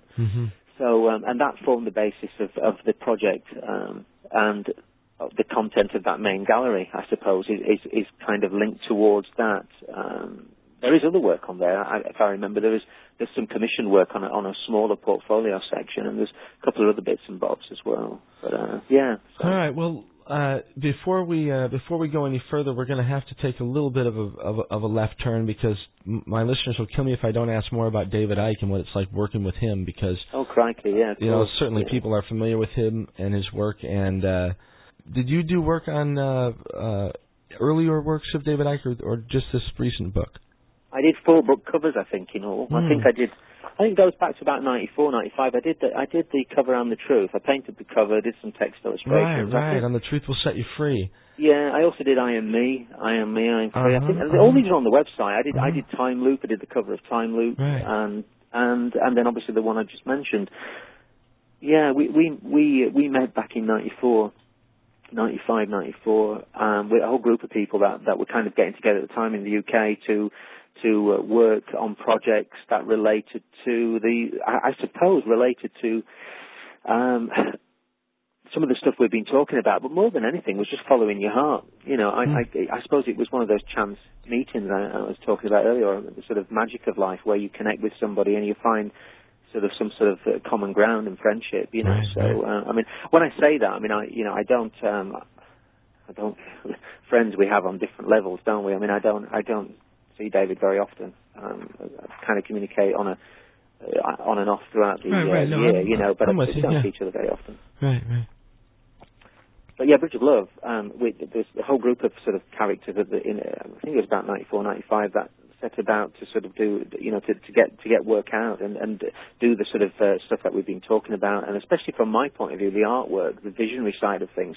I was involved in a newsletter for several years. I was involved in magazines and brochures and things, but mainly circled around what you would call the new age in the UK. But I was never really part of that scene. I was more kind of interested in the concepts that were always at the cutting edge, or always at the edge of testing the sort of the parameters of what we would call thought and belief and that sort of thing. So I was always out there, and I was trained as an illustrator initially anyway, and I was doing lots of stuff for various newspapers and magazines. But and then I met kind of the sort of David and a couple of other people, and the Bridge of Love thing just naturally happened. I mean, obviously that's David's baby, and it's a huge thing now for that type of area that David's involved in. I do the art for the love of doing the art, and obviously for some of the subject matter and concepts behind, the philosophies behind a lot of, I would say 90% of the stuff that has come out of, out in David's books. A good proportion of it I'm interested in. So. Yeah, I mean, it depends on how much you're willing to take. Is really, when it comes to David's books, I mean, there's certainly verifiable information in there that and important information in many of his books. The biggest secret was one that just I thought was a profound book, and in hindsight as well. A lot of his stuff, like it or leave it, it has borne out pretty well with the benefit of history now to look back. If you want to take it as far as you want to take it and think that the reptilians are behind the whole thing, well, you're welcome, but certainly not all of his work by any means should be poo-pooed at all. I agree with you. No. I agree. Just very briefly on that, very briefly, from a point of view of visual art and art history, this reptilian thing. Yeah, what do you see in that? It's kind of not a new concept. It's not something that is it's not a new concept in terms of visual art. You go all the way back, keep going back, keep uncovering and going back through art history, and you'll find, as you start going back to the period of the Renaissance, you'll find sort of clandestine sort of openings of where there's been imagery relating to that type of concept. Very slight. I mean, I once got a text from somebody in the States regarding Leonardo da Vinci's work, and there was some drawings of this that have not been totally made public, and they were drawings that were part of some series called Vegetal or something. I can't remember exactly the title of it, but they were done as part of murals, or done part of work for murals for a stately home in Italy. And on them, and from stuff I'd seen, there was kind of hinting at reptilian sort of characters. I mean, there was dragons in other works as well, which is slightly a different subject matter, I suppose. But going way back, you go back to the shamanic sort of cave art, and you go back to Paleolithic periods. If you go back, you'll find records of kind of creatures or entities or beings or whatever you want to call them that relate to that concept, and they're not on their own, because as you go into that area in more detail, which I do in the Journeys in the Dreamtime in that book, you're looking at other sort of creatures that are also half human, half animal, half reptile. There's a whole range of deities circling around global mythology that is been how can I put it, a major influence on artists' work. So it's not a new concept. It's actually something that has always been there. And somebody once asked me, actually, I was giving a talk about a year or so ago at one of these UFO conferences, and somebody asked me the same question regarding my work. And I said, it's a difficult thing, because you're trying to understand something as a concept, the whole idea of, say, something that is maybe, how can I put it, maybe malevolent, or something that isn't quite, sort of, nice in terms of its attitude to life and to creativity and creation and all that sort of thing. One of the most common images that you find in Gothic art and you find through Renaissance art, but mainly Gothic art, is this sort of idea of gargoyles and things like that. Now, it doesn't mean that these things actually exist physically, because the imagination is something that is above and beyond the five senses anyway, but by the very fact that they exist in the imagination, from my point of view, and from the likes of, say, visionary artists such as Blake, or even some of the more sort of Eastern philosophies, then they exist anyway. They exist in the imagination. They have, in other words, they have a valid tangible life form. Not necessarily physical, but if you had to put a name to a thought form or a visual image to a thought form, and let's say you took your thought form to the worst, say something that was totally malevolent, what image would you give it? If you go to the other end of the scale in terms of duality, something that was absolutely benevolent and wonderful, what image would you give it? So that's where I'm interested as being the more visual, image-based side of these concepts, rather than the actual trying to prove something physical, because what is reality anyway? Right. At the end of the day, reality is about as real and as solid as you could possibly have it. Look at the film we mentioned, What the Blues. Exactly right. It's not solid, it's not real. So the imagination for somebody like myself as an artist or somebody who paints is more real than the real world that we're looking at, and you don't have to be, walking around on all sorts of hallucinogenics or being influenced by other things. Something that I've never really got into actually, or anything that I've ever looked at. But I know that when you go back into the ancient world, you've got that sort of shamanic approach to breaking down the barriers in the mind to be able to see beyond the veil or see beyond the five senses. So from that point of view, whatever comes in from beyond the veil, whether it's a reptilian form or a lion-headed humanoid or something else or something that could look like an ET, it's valid because it's part of the creative imagination. It's part of life. It's part of the dream time. Right, and anything in the imagination, as you stated before, is real. Absolutely. As real as anything else, as you mentioned. If you haven't heard, right, reality is, as you mentioned, about as solid as, not very. Yeah. It's something like, I can't remember the actual facts and figures, but the tiniest particles of atoms are floating around in vacuums, aren't they? It's the equivalent of something like a small piece of furniture floating around a cathedral. In terms of an atom, in terms of a nucleus, or an electron within an atom. So there's nothing very, very solid at all about reality. And as I was saying to you before, what we tend to see is what we see through the brain, or with the brain, through the eyes. And the visual cortex at the back of the brain is something that actually is something that we see with. And this is the fascinating thing about art and storytelling and what is called oral tradition, or oral, I think it's called oral language, oral tradition, which relates to the indigenous cultures, is that it wasn't really so much anything that was written down. It was something that was either visual, told through stories, but it was a visual language. Right. And when you look at the systematic destruction of indigenous cultures, what actually has happened over the centuries has been a systematic destruction of that visual language, that oral tradition, that ability to communicate visually and see with the imagination, or see beyond, or I suppose the common word I use and what's used indigenously is the dream time, because what it's actually saying is that beyond the physical world is infinite possibilities. It's a dream world that can actually be accessed and tapped into. Right, and by visual language, you mean that through the storytelling, the imagery has to be built in the mind of the listener, and therefore it's an image-based language. It's an image-based language that is full of, that is teeming with archetypes and symbols and narratives and sequences that relate to a history that is in that fuzzy area, the one that the universities and the academics like to call prehistory. It's kind of a fuzzy area, and nobody really wants to go there. It's almost like going below the tip of the iceberg, isn't it? You know, it's.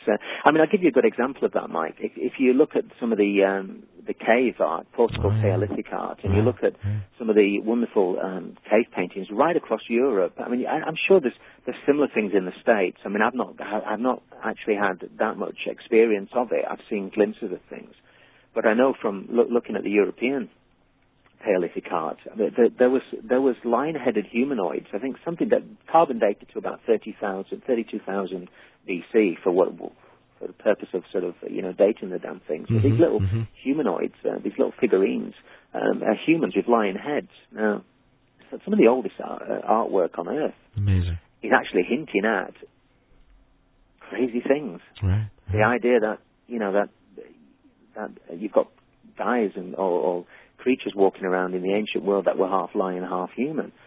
Not so crazy, really, when you look at the idea of the Dreamtime concept and the idea of reality, and also how that relates to DNA, to ribonucleic acid and RNA and all those things, all those concepts that are coming out now and coming out through, even through mainstream science. The whole idea of junk DNA being teeming with all these different infinite possibilities and potential. I suppose what I'm trying to say is that if something exists in the imagination, if something exists in a non-physical way, then sooner or later it has the potential to manifest physically.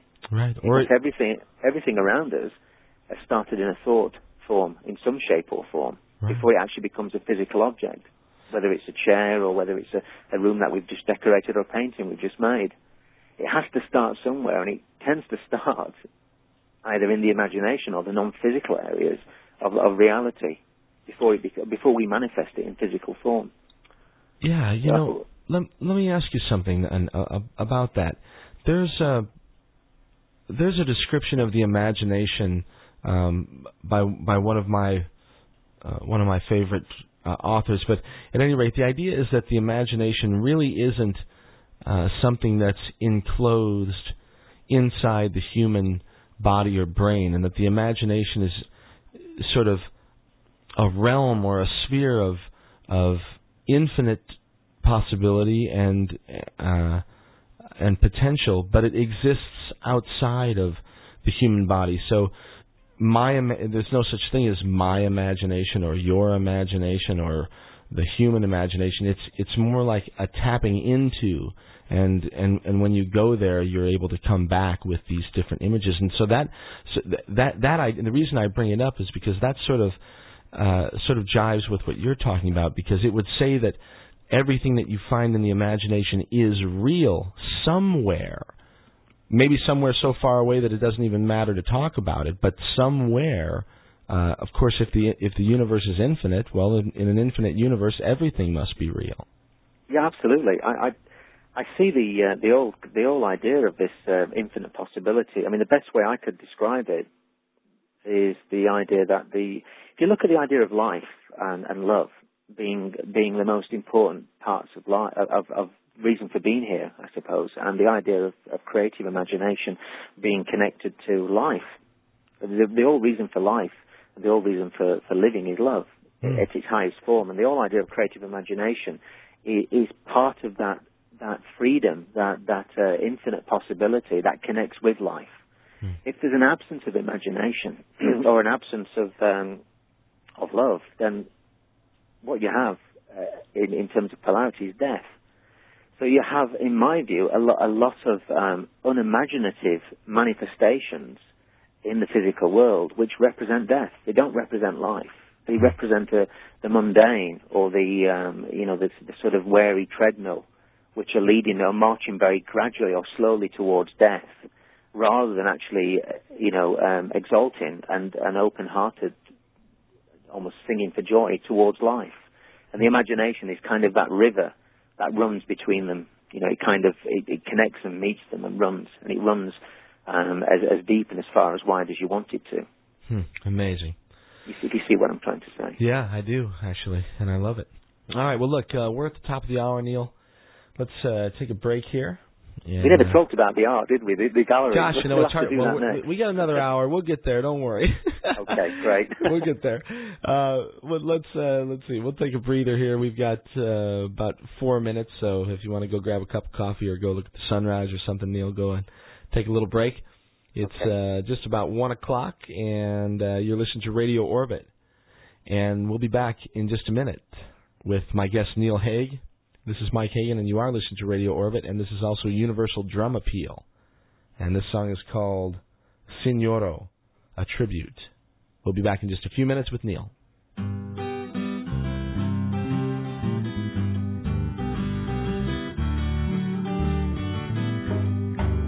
Moro signoro ndini shamwari yavanhu tozosangana zuva rokufa kwati wai signoro ndini shamwari yavanhu tozosangana zuva rokufa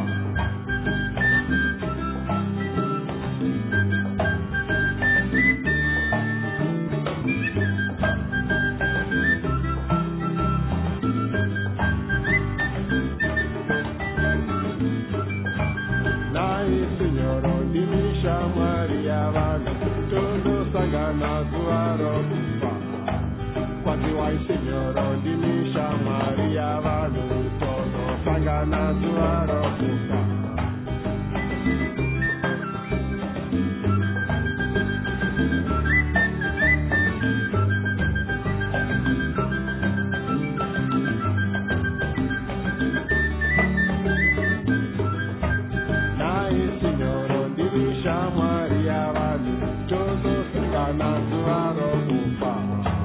Quasi wai signoro dinisha Maria Vanna, todo sangana zuaro kufa.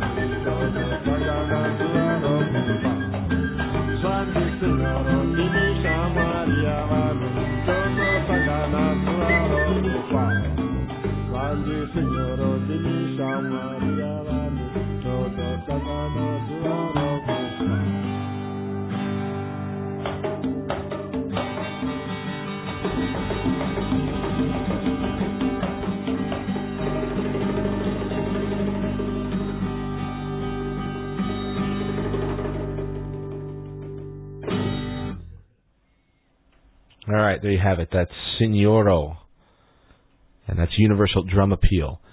All right, back at you here. This is Mike Hagan, and you're listening to Radio Orbit. My guest is Neil Hague. He's an amazing artist, a visionary artist, and a writer We're talking to him live from his home in Great Britain. And before we get back to Neil, let's mention the website really quickly here, www.neilhague, NeilHague.com, and you can get there directly from MikeHagan.com as well. And let's get right back to Neil. Hi, Neil. Thanks for sticking around. Hi there. Hiya. All right, so yeah, let's before we get off on another tangent here, let's talk a little bit about the portfolio. First of all, so people have an idea about the actual size of the paintings and what sort of material you're painting on in this particular case. For example, the Axis of Evil or Bugman or Shemsu Hor or these sort of things. Okay, well, the Axis of Evil card game is it's about sort of A3. I think it would be something like 297 millimeters by 210 millimeters, something like that. So they're small in terms of the way in which a lot of artists reproduce things. A3 is a kind of medium, small size. They're done in a drawing ink. I tend to use drawing inks and biros at sketchbook work, and then enhance stuff, especially the illustration these days. I enhance it on the Mac. So I use specialist software and stuff like that to get the right sort of effects and the right text. Some of the other work on that gallery is purely oil on canvas. I think the Bugman that you just mentioned. I love that one. Yeah. Yeah, it's a small piece that is. I think it's part of a collection of visionary heads, and the whole idea of behind those was that I was trying to sort of condense and materialize something that related loosely to the idea of junk DNA, extraterrestrial type concepts, and the idea of visionary heads, which was something that, Blake was fascinated by, and something that always interested me. The idea that you could have create a character or create some form of entity from a blank canvas, from nothing. It's amazing. Some of it. There's one or two pieces. I don't know whether there's one on there called The Watcher. It's I think it might well be might be part of the main gallery. That was a good example of this because it's totally created from a blank canvas.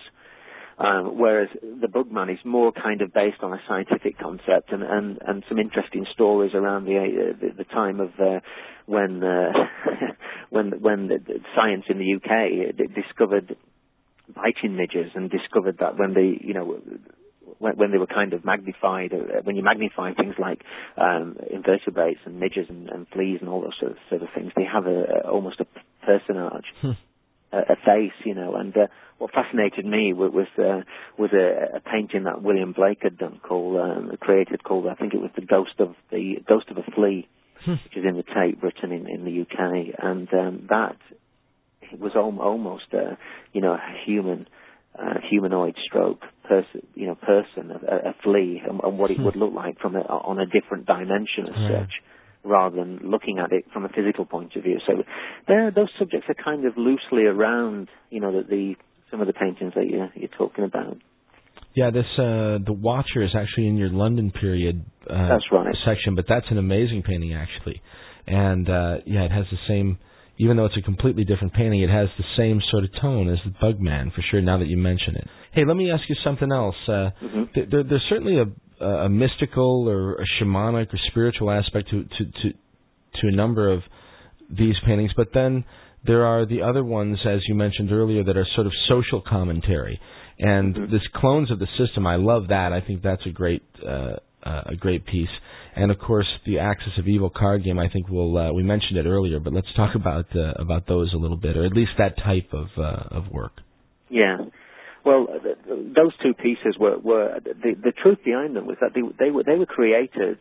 I would say about a year and a half ago. They were created in response to the social, political climate that we're kind of witnessing. And they relate to the idea that, I'm sure many listeners and many people would relate to this, that, I'd felt for a long time that all politics, all global politics was kind of, people would be constantly being dealt from a marked deck. There was kind of no real concept of democracy as such, especially when you've got, huge corporations behind the political structures and all of the other industrial complexes that relate to warfare and all the rest of it. So, and the economics, obviously, and the economics of what has majorly become destruction rather than growth. economics in the world today is about destroying the world. It's not about actually giving life to the world. So, and once politicians buy into that, I mean, once they go into those areas, and obviously some of them are selected and nurtured to be in those areas, then they excel very well, and the ones that don't toe the line, they lose their career very quickly. And so the card game illustration as a kind of political satirical cartoon was more or less saying the concept. This is the concept behind politics. It's a deck. It's a marked deck. It's a house of cards. It's that sort of thing. Yeah, amazing. And now, was there a series of those, or did a series of those? I know that something came out similar to that. Was it generated from this particular piece? Yeah, there was a series. There was a series of cartoons that actually stayed in sketchbook form. They never went anywhere. I think a couple of little examples were posted on. I think David put one or two on his site at one point a couple of years ago. I think Jeff Rents put a couple of them up too, and they were a riot. I mean, the ones. I mean, if we're talking about the same thing. I mean, and I should probably try, because we're doing radio. I should probably do a quick description of what we're looking at, or maybe why don't you do that actually, and try to give the listeners a visual of what these cards are about. Yeah, you're looking at kind of graphic novel work. The whole idea of superheroes and the whole idea of political figures becoming kind of superheroes. So you've got, the idea of, say, for example, Captain America. You've got Captain Bush, or Blair Wonder. That sort of the Batman and Robin kind of scenario. And you've got other figures as well. I mean, if you're not just talking American Anglo politics, you're talking the rest of the world, really. You've got sort of European figures like the French president. You've got other characters in there, like the sort of Bin Laden characters, and and all that sort of thing that relates to what's going on in the world at the moment. So the concept behind it is a large sort of hand dealing, like you deal cards on a in a sort of poker game on a table with chips and stuff, actually pointing at the next card, a kind of sort of demonic, sort of devil-like hand pointing at the next card, saying this is where we're going next in the game, or this is the prediction of the game. There's a couple of other images that relate to it in the sequence, and one of them is what I call the Puppet Master, which has got the large. I don't know whether you're looking at that one as well on the web. There's this sort of large kind of godlike figure of a... it's actually based on something that I'm inspired by William Blake hugely, and it's actually based on one of his mythological characters very loosely, a character called Urizen, which I think is a Greek word for something like restriction or binding, something like that, and control. And the whole idea of the Puppet Master actually holding both sides of the political spectrum, or both sides in any major major disagreement politically, whether it's war or economics or whatever it is. And the actual body of the character is made up of all these sort of symbols that relate to the multinationals and all that sort of stuff. And then the force behind it is the same colour sequence, the same sort of demonic sort of looking, almost reptilian imagery that relates to the hand that is dealing the deck. So a lot of my work is very sequential and narrative, and like I say, it unfolds a story, and it works very well in that sort of context. I mean, there is other lovelier work that moves off that subject and relates to the whole idea of creation, the idea of coming from oneness and going back to oneness. So you've got lovely sort of yellowy imagery that is full of sort of light and almost looks slightly scientific, but is based on nature. So you've got, I think, right at the bottom of the main gallery, you've got a sort of a sequence there that relates to oneness or whatever you want to call it. You want to call it God or the imagination actually evolving almost like a flower and becoming a molecular structure like an atom, and it becoming a human form, and then the human form is actually growing and flowing, rather like that river I was describing earlier on. And then out of the head of the human form comes this sort of almost kind of a winged entity, a kind of a I've got it red. It's a red image, obviously, in the painting, but it's kind of slightly reptilian, more demonic. But what I'm trying to say is that out of the head came doubt, which manifested as fear eventually. So out of this fluid, all-knowing or oneness came this sort of entity, which is symbolic of symbolic of doubt and fear. And I think I some text that was put together to go with this image that went together with an exhibition a couple of years ago. I said something like, inner space and outer space were the same, and imagination became the force through which all realities came into being. What emerged from the center of infinite oneness became the thinker and creator of all that exists. At this time, the world was fluid and dreamlike, and everything flowered from the one. So this entity came out and out of the head, symbolic of fear. And as the divine took its form, thought created doubt, which caused the infinite to split in two. At that point, the predator consciousness was born, and its creation was the matrix. And this is the whole concept behind the idea of the matrix and the sort of uniformity and almost robotic, indoctrinated belief systems which have become reality on Earth. And now different sides within that matrix or game or program or virtual reality are played off against each other to create even more havoc and even more disorder and fear that actually feeds and sustains that predator consciousness that broke away from the original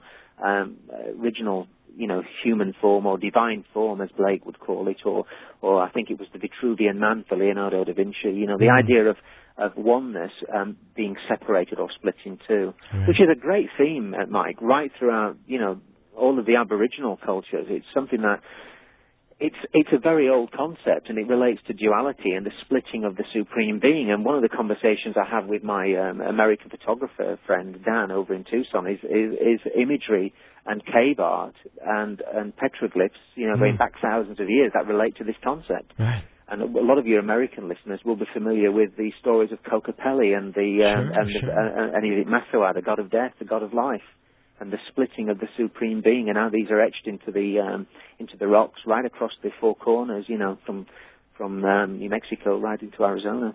And actually, some of them have been, according to my friend as well, who's done the research and been around the world photographing things, they're actually found in Europe and as far as wide as Australia.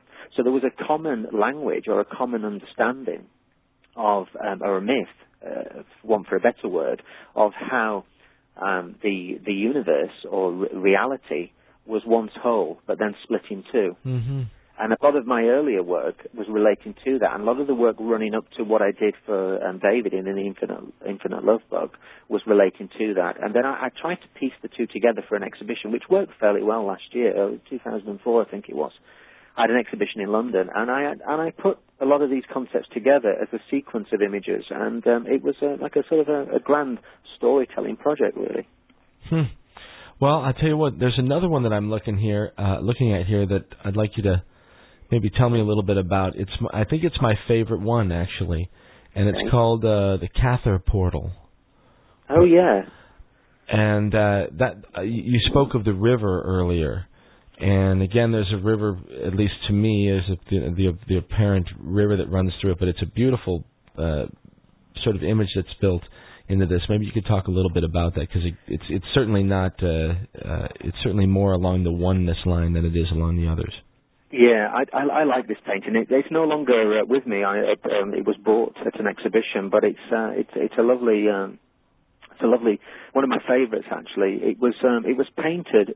Initially, it was painted based on a trip I made into France. I spent a lot of time in France during the mid-90s into the late 90s. Mm-hmm.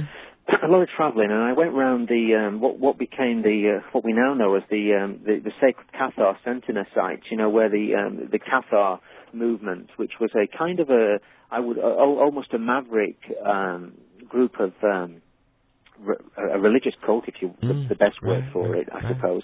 That was a breakaway fraction of the original Christian church, and they were heavily persecuted. In fact, genocide across southern. You know all about that, across southern France for actually having a belief system that differed slightly from the Vatican. But anyway, that painting was based on my travels through the south of France, and I had a couple of amazing dreams that related to interdimensional openings and the whole idea of moving through one dimension into the next. And one that related to a dog, which, it was kind of, I won't go into in great detail, but it was the whole idea of a dog that I'd befriended in a previous life, in my dream, that came to me in this life. And And the image is I suppose, is meant to be an aspect of myself. And I mean, it's something I'd like to talk about at some point, is the whole idea of aspects and multidimensionality, and how it actually relates to the fact that we are much more than what we think we are.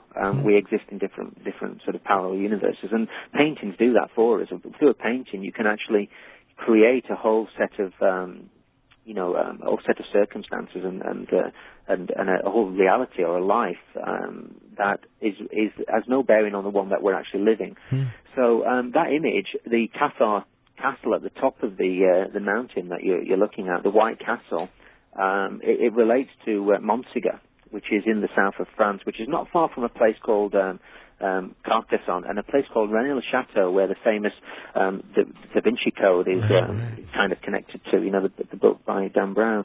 So it's a whole sort of it's a big it's a big project, a big area, and I actually the painting itself is. I'll read you something. Actually, I've just found it in the book. It's actually featured in my book For Ancient Eyes, and this is what I was saying about it at the time, and I suppose this sums it up more eloquently. In that image you're referring to, Mike, I show the wanderer, who is also a priest, who has discovered the need to move on and leave dogma behind. The dog is his companion and his connection with his ancestors from the stars. The staff or wand he carries is the power that keeps him searching as he passes through one reality and into the next. The fire in the sky is the illumination taking place within his soul as the earth vibrates to a higher frequency. The sun and the mountain represent a portal to the source, his initiation as he ascends the world vortex or the mystical spiral. The White Castle is the place, this world, that he will pass through as he remembers the keys to unlock the vaults of time. And then I go on to say, you will obviously read this image in a different way. And, for some, Mike, it'll be, for those that are looking at the image, it looks like a Jesus figure, with a kind of a dog as a companion as he moves through a world of turbulence and disorder. And the sun is beckoning him. The sun is the sort of the key to the portal into the next world. And others will just look at it, Mike, and they'll just see a dog and a guy at the foot of a mountain. Right. And some might see wisdom, old age, the hermit, I don't know, a magician. All these images relate to the tarot, don't they? The whole idea of... So what I'm trying to say is it doesn't really matter how we see images, I suppose. It's the effect that they have on us that's important. I mean, everybody sees different things anyway. Well, there's a great quote from Blake, I think. It's something to do with... He wrote a letter to a reverend at the time who kind of commissioned him to do some work and then sent it back. And he said basically something like, to some people, a tree is a wonderful, a wonderful example of creation, and to others, it's just a green thing that stands in the way. So it depends on your perception, doesn't it? Right. And that's what that image relates to, I suppose. Interesting, yeah. This idea of art being ambiguous, sort of, comes to mind. In other words, you have no idea of knowing how your art will affect me or whoever else's eyes might come upon it, Yeah. And I guess the same thing with writing. You mentioned that when you paint, you literally create a virtual world, another reality. The same thing with writing, and I think with reading almost too. You can literally be swept away by it. I mean, take the writings of, again, the gentleman we've been talking about a lot tonight, William Blake. I mean, you're just swept away.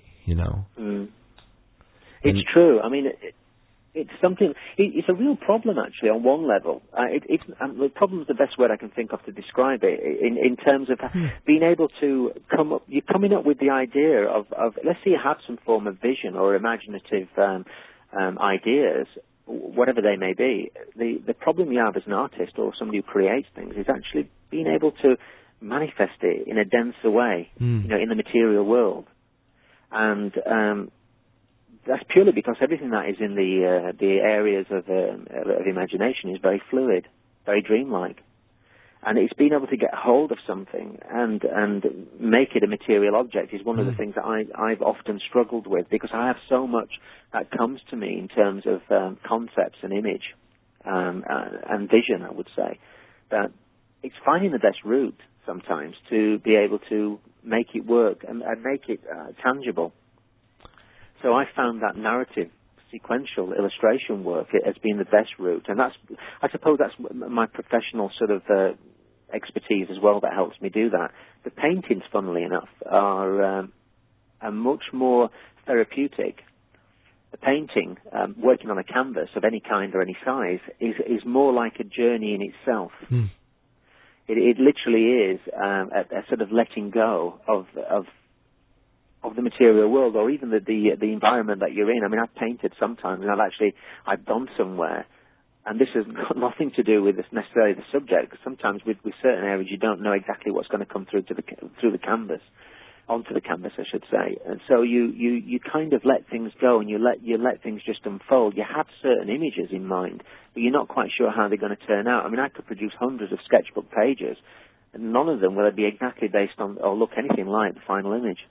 Because there's a certain process of fluidity, of letting go and not trying to restrict or control the image-making process.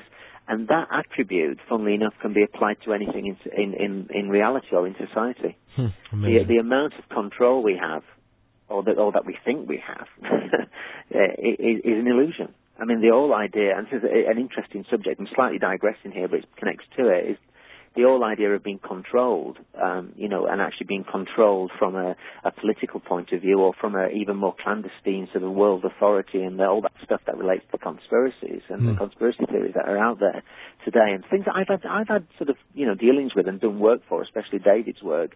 The amount of control that we endure is just a mirror, in my view, of the amount of control that we try and implement in our own lives over others. It's a mirror image, and obviously that's a very simplistic view, but then there's other areas to it as well. But what I'm trying to say is that when we let go and we go with the flow, whether it's writing music or painting a picture, or whether it's just doodling. I mean, watch a child, Mike. Watch a child paint and draw. They have no inhibitions. They just literally explore in a way that would be beneficial to all of us, in some shape or form, when it comes to getting on with life, getting on with other people and relationships. Yeah. So my art on one level has been very therapeutic. I suppose that's why art therapy exists on one level, isn't it? As well, when you look at the one of my favourite writers is a guy. I think his name is what's his name now? It's gone. Sean McBain, I think his name is. He was an art therapist, an American art therapist, and he wrote a book called Art as Medicine. And a lot of what he said in the book made a hell of a lot of sense to me at the time when I was reading it. Because what you're dealing with is emotional areas or parts of people's lives that are non-physical. In other words, they're based on emotions initially. They're based on other personas. They're based on their levels of imagination and how they've interacted with other people through their life, through their relationships, that need addressing. They need to come out, and the only avenue for them to come out quite often is through being creative. So art is a great vehicle for healing people. So that's what I'm trying to say, I suppose, is that when I paint, I feel very healed sometimes. Wonderful. I couldn't agree more. I think it's great, and I think we can extend it, to arts and creativity in general, music, dance, poetry, paint, sing, whatever you've got to do. But absolutely. But that creative outlet is certainly a key to opening up all kinds of different opportunities for the individual and for society as a whole. Yeah, no, it's true. I going back to the idea of nature as well, and using nature as a platform, I think one of the things that are lacking quite often, especially in modern society, the sort of what I call it's the entertainment age that we're in, I suppose. That is the best way of summing it up. The sort of the levels of mediocrity and the sort of the falseness of society, which has no respect for nature whatsoever. Not so much that nature has to be worshipped, but the idea of actually connecting with nature or connecting with the earth, which is what the indigenous cultures did. It wasn't a point of going out and connecting with the earth just for the sake of it. The connection with the earth was done through creativity, whether that was lovemaking, whether it was art, singing, whatever it was. And one of the things that I've always been interested in is the idea that the heart, or the love I was talking about earlier, is felt more strongly when we reconnect with nature. Not that we kind of get sort of drawn into it and then forget the fact that we have other infinite possibilities. But we use nature as a platform, and it's very hard to do that in a fast-growing sort of plastic commercial society where chewing gum and billboards and concrete is much more important than say, you know, actually watching the sunset. You know, it's that kind of level of inspiration that I've always been interested in and taking time out for. And I think it's an important part of society that will actually probably come back more as we realise that the civilizations we're building, you know, have done nothing but help us to destroy ourselves. Right. You know, if you know what I'm trying to say. Yeah, and I sort of see it now, as a matter of fact. I mean, even in the midst of what seems to be, you know, a catastrophic situation that we're in or that we're approaching, there's also this tremendous outbreak of creativity. And I see it in your work. I see it in lots of other people's work, too. And again, not just from the visual arts, but I think there's just a tremendous amount of creativity that's breaking loose right now. And I'm hoping that you know, that it's enough to, you know, to stay the boat. Yeah, I agree with you. I think it's very true. There is a lot of creativity about, and there is a kind of returning to what some artists, like Cecil Collins, I was mentioning earlier, the English visionary sort of surrealist. He was talking about the return to the New Age and the return of the archetypes. And what he meant by that was this language, this oral language I was talking about before, this visual language. Right. Not that all of a sudden everybody's going to become an artist. It's not what I'm talking about. It's actually all of a sudden realizing and seeing what's real, or what is more important to us than the things that we thought or we were made to believe that were more important to us.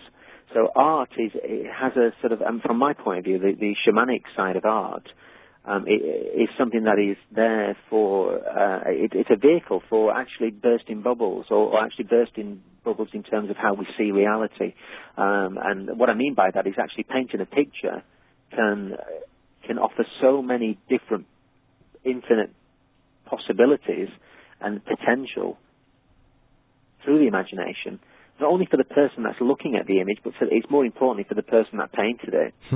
That we don't get bogged down and lost in all of the artificial things that are going on around us, you know. And the best way, I suppose, of describing it is the idea of going back to the stuff I was saying before about the dream time and the, you know, taking time to daydream for a start. I mean, I read somewhere, I've got it in one of my reference books. There was a clipping from a newspaper a year ago that scientists had actually, you know, they'd actually agreed with the idea that daydreaming was good for us. About time. But yeah, I mean, about time. But how many people in their working life, you know, day to day, 9 till 5, take time out to daydream? Yeah. And when a kiddie daydreams at school, they get rapped for it. Yeah. You know, so it's something that is important, and it was part of the indigenous cultures. Obviously, it was even part of some of the more high Western civilizations until kind of the Industrial Revolution kicked in, and everything else went hell bent on destruction in terms of how much we consume and buy and all the rest of it. And so, you know, my standpoint, I suppose, has always been that I've always been intrigued and interested in opening that sort of, or awakening that ability to have visions and open the inner eyes as such. So, you know, my children, you know, they as much time as I spend with them, that they, you know, when we're creative and we're doing things and we're painting and all that sort of stuff, I tend to, you know, I don't tend to impede on what their imagination is saying to them. And I think, you know, a lot of school teachers, a lot of people working in the educational profession, which is something I'm part of still, you know, and I've worked as a college lecturer. They you know, we need to be aware of this. That there needs to be more time for drawing initially. Drawing as a I don't know what it's like in the States, but in this country we have the 3 R's. You know, we have the writing, arithmetics, and reading. You know, it's the whole idea of those things being more important than anything else. Well, actually, drawing, no matter how good or how bad, is just as important as any other form of learning or language or you know, skill we might have. In fact, drawing is probably one of the most important because it actually nurtures an ability to imagine. And it nurtures an ability to have your own original standpoint on reality, which is something that the authorities or the structures in society don't want young people, as they're growing, having their own individual, imaginative, infinite, vision. Because they might not vote, they might not pay the bills, and they may well not go along with the norm and what is classed as ordinary and orthodox. Right. You've got this other image on your main on the main gallery there that's called "Clones of the System," and that's exactly what they're looking to create and what they're trying to stifle through the elimination of the arts. Yeah. Yeah, and all the absolutely, and all the other areas. So it's I think it's something that is it's important. It needs to be part of any educational system that doesn't respect art. Then shame on it. I think there was a film in the States that came out 10 years ago with Richard Dreyfuss in it. I think it was called. Was it Mr. Holland's Opus? Yes, fantastic movie. Yeah, fantastic film. I can't remember everything, in terms of the dialogue in the film, but I just remember something like that any country that sees the arts as expendable is an expendable country, or something along those lines. And I think art is like I say, majorly. It always has been majorly an elite profession. In fact, I go in depth in Journeys in the Dreamtime in the book, and I show an alternative untold history of art, which is based on the fact that it's not only we have the shamanic viewpoint. In part 1 and part 2 of the book, I talk about the shamanic side of things, and then I look at also a different angle on the Western civilization's view of art, in terms of Western art, and how elite it's been, and how it interlocks with all of these sort of secret societies that have that kind of had the hand in other areas as well over the years. Like, it's all interconnected. Let me ask you about that then, because you have mentioned this idea of the Dreamtime a few times tonight, and one of your books, there are two at least that I'm familiar with, Through Ancient Eyes, but this other one, a more recent book, I think, is called Journeys in the Dreamtime. This is the one that you're talking about right now. And for the listeners, both of these books are available on the website as well at neilhaig.com. And just click on the books and you can go see what we're talking about here. But anyway, why don't you tell us a little bit, Neil, about Journeys? Well, Journeys is a follow-up to Ancient Eyes, basically. It's the second part to it. It's a slightly bigger book, and it kind of it goes into the whole idea of the concepts of things that we've been talking about, the idea of illusion and time and mythology. But I use over 100 illustrations, and I'm kind of looking at the wealth of information that connects art and alchemy, and also DNA to concepts behind alien civilizations, which are constant themes within art, especially the mythological art and religious art and stuff like that. So we look at the Aboriginal Dreamtime and right through to the concepts of the Matrix, the film as well, because obviously art has taken a turn. What I mean by that is that what's happened to art is that it has now become cinematic. If you go back 500 years, say, for example, the unveiling of the Sistine Chapel in Italy would have been on a par with the release of a major blockbuster. Interesting.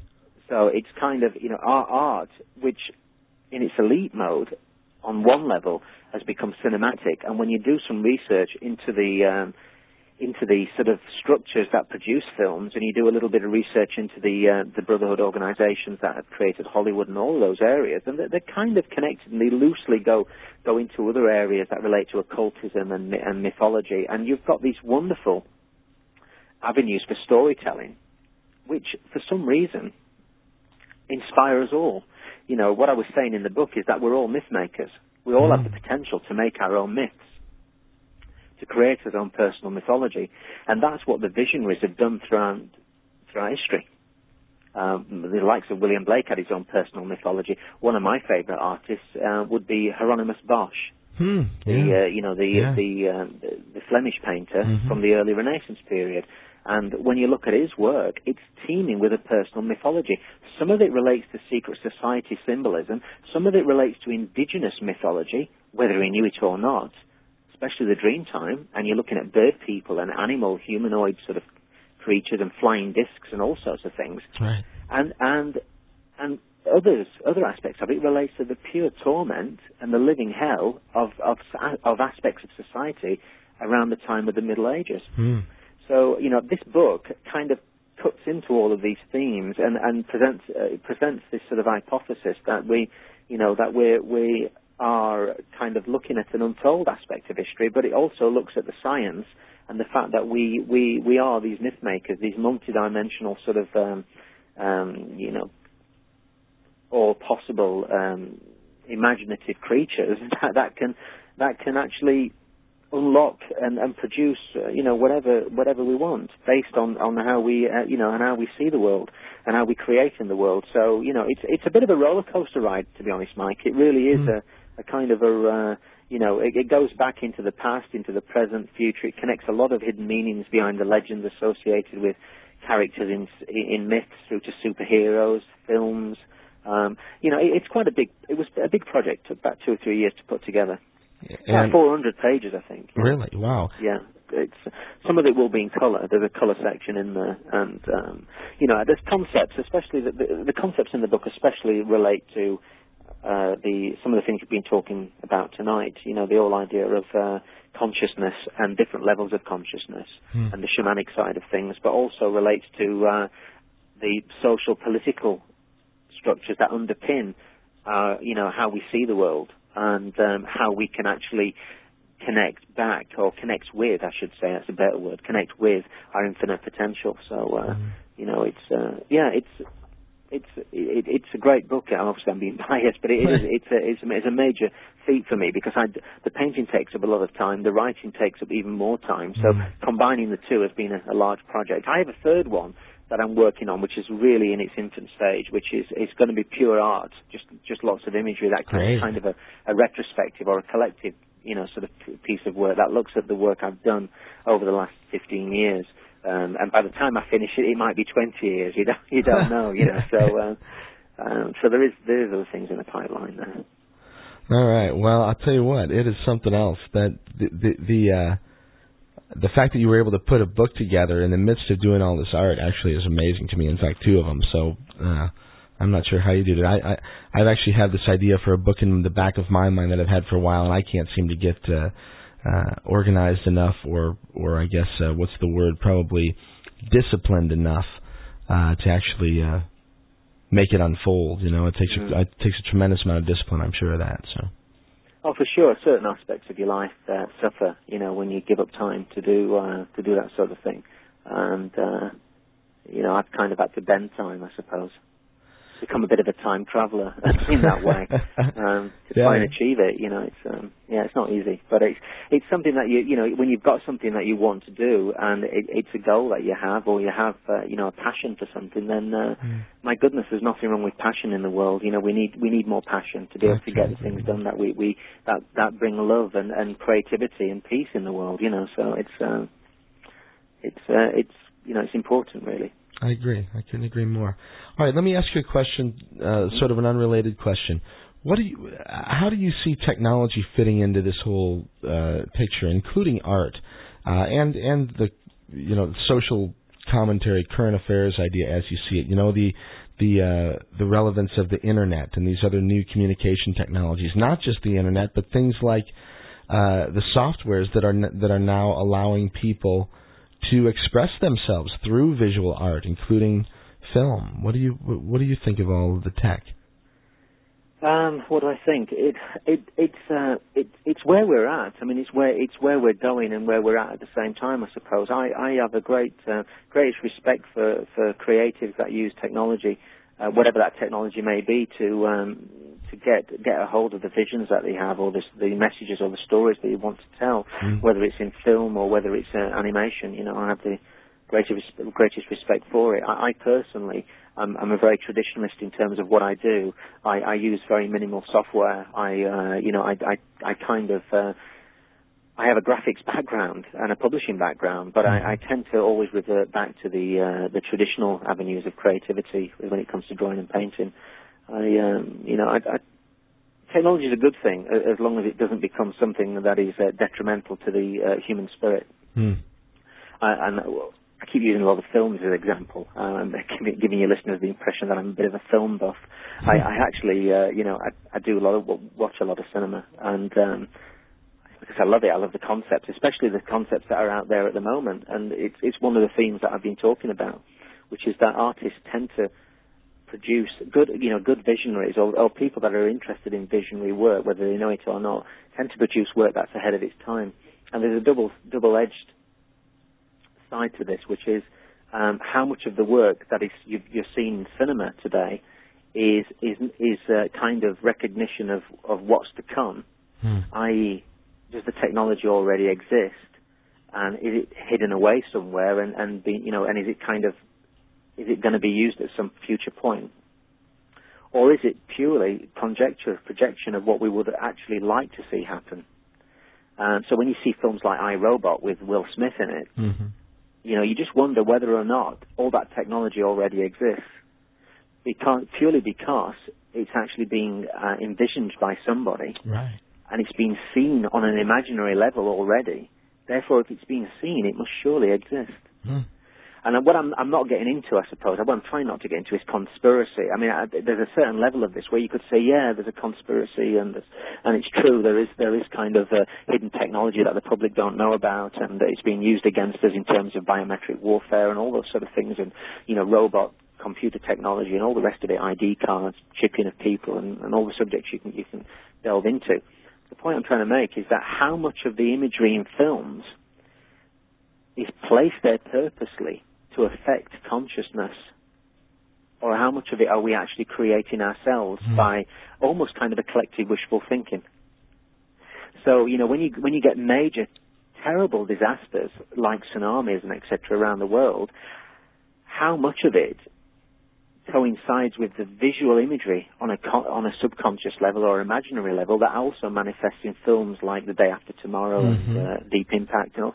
All of these sort of images and these things that we see, that we feed off, must have have some sort of effect on the subconscious.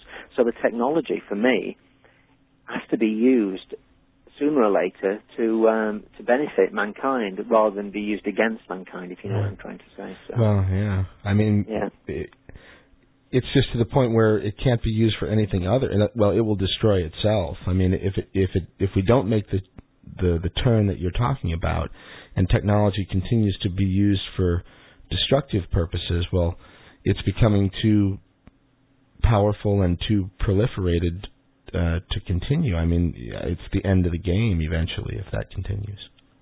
Yeah, and maybe that the end of the game is a good thing because we can always start a new game.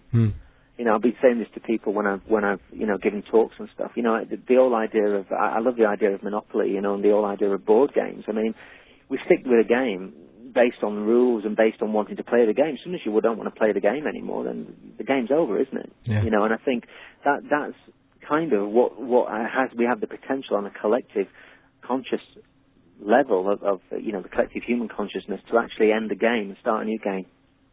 The virtual reality game that we're playing is individual on one level, but there is a sort of a collective level to that, and the collective level is almost is consensus, really. It actually is based on what we've been indoctrinated and conditioned to believe is real.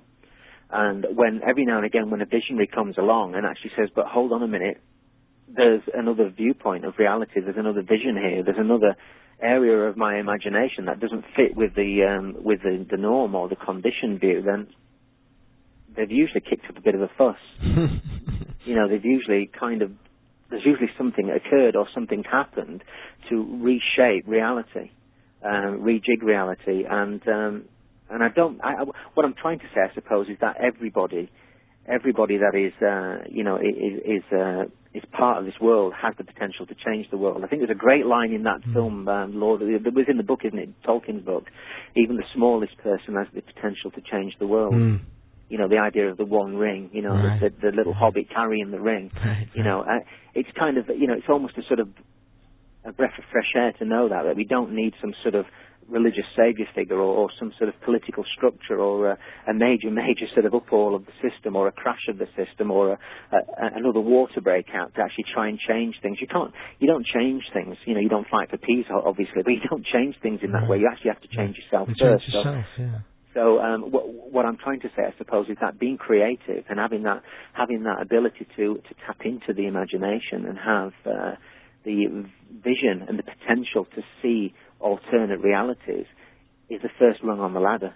The rest is is infinite. It's up to us, isn't it? Yep, I guess it is, and I think that first step, the key to that is the imagination, where we began the show tonight.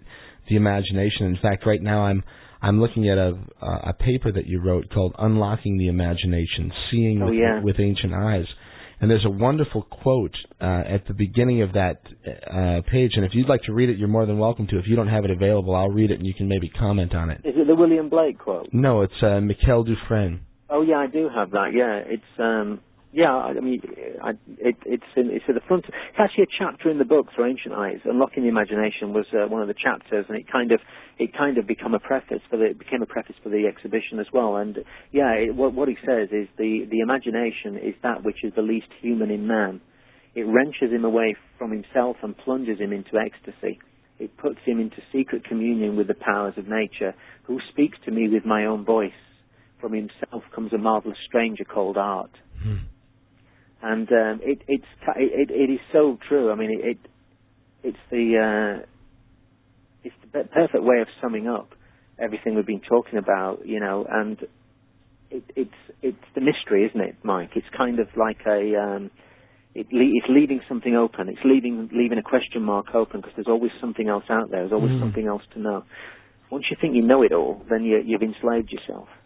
You enslave you literally are at the beck and call of the system. Once you say that's it, there ain't anything else to learn. And the wonderful thing about art and the imagination is that there is always something else. There's always more. There's always more potential to do something else. Yeah, no question about it. And the imagination is always new and always unpredictable and always improbable and can always come up with something that you didn't expect. And in the same way, can also get you out of a jam. You know? Yeah. Yeah, it can get you out of, I mean, the idea of, the idea of exercising the imagination. I'm trying to think. I'm struggling for some of the quotes I was thinking of, but there's an Einstein quote as well about you can't solve problems with the same lack of intelligence that created the problems. You have to be able to have imagination. To be able to see it from a different viewpoint, and the beautiful thing about this is it's something that we all have. It's something that it's part of what we are. In fact, as Blake would say, it's very controversial, but imagination is God within man, or God within human form. It's the divine form. The divine imagination. It's the divine imagination, and it's the thing that it's the eternal aspect of humanity that lives obviously forever, but it also lives in every shape and form. It's everywhere. It doesn't need necessarily to take any form, but we choose to give it form based on our creativity. Amazing. All right. Look, Neil, believe it or not, we have reached the end of our time, at least for tonight. Or this morning for you. Yeah, it's light now. Yeah. My gosh, well, the time flies, and I'm always fascinated by how fast time goes when I start chatting with somebody as interesting as yourself. So look, thank you very much. It's been a wonderful conversation, as interesting as I had hoped. So I appreciate it very much. No problem. It's been a great pleasure. I've looked forward to it. Yeah, it's wonderful. Thank you for giving me the opportunity to come on the show. Absolutely, and we'll stay in touch for sure. I'm very interested in your art, and I think we're going to feature some of your art next month in March on the website. So we'll try to keep some people coming over there to see what you're doing. Wonderful. And let's mention real fast the websites one more time. If you're interested in Neil's work and anything we've been talking about tonight, you can go check it out on the web at www.neilhague, NeilHague, neilhague.com. And as I said earlier, he'll be linked up over at our site for a good while now. So that's over at MikeHagan.com. All right, Neil. Well, great. It's been a pleasure. So we'll talk again. I'll be in contact via email. Okay. Okay, lovely. Thanks a lot, Mike. Thanks Take again. care. Have a wonderful Okay. day.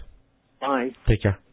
All right, everybody, the wonderful Neil Haig. And if you haven't had a chance to get on the web and look at his work, I advise that you do it. It's fascinating and wonderful stuff, and I appreciate him spending the time with us this evening. So, all right, this is Mike.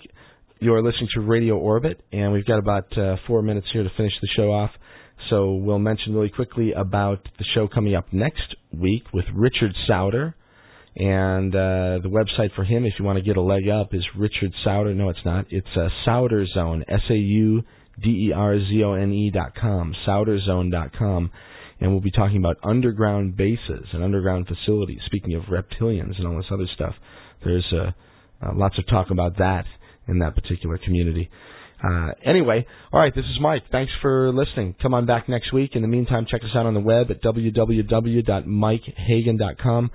Go to the archives page, and this particular show, along with everything else we've ever done, are available for streaming and for download. Okay, we'll finish things off with one more piece of music here from Universal Drum Appeal. It's the last one on the CD. It's called Pasi Pano Inandaro. And thanks to Morgan for providing the music, and we'll be back at you next week. And we'll talk to you then.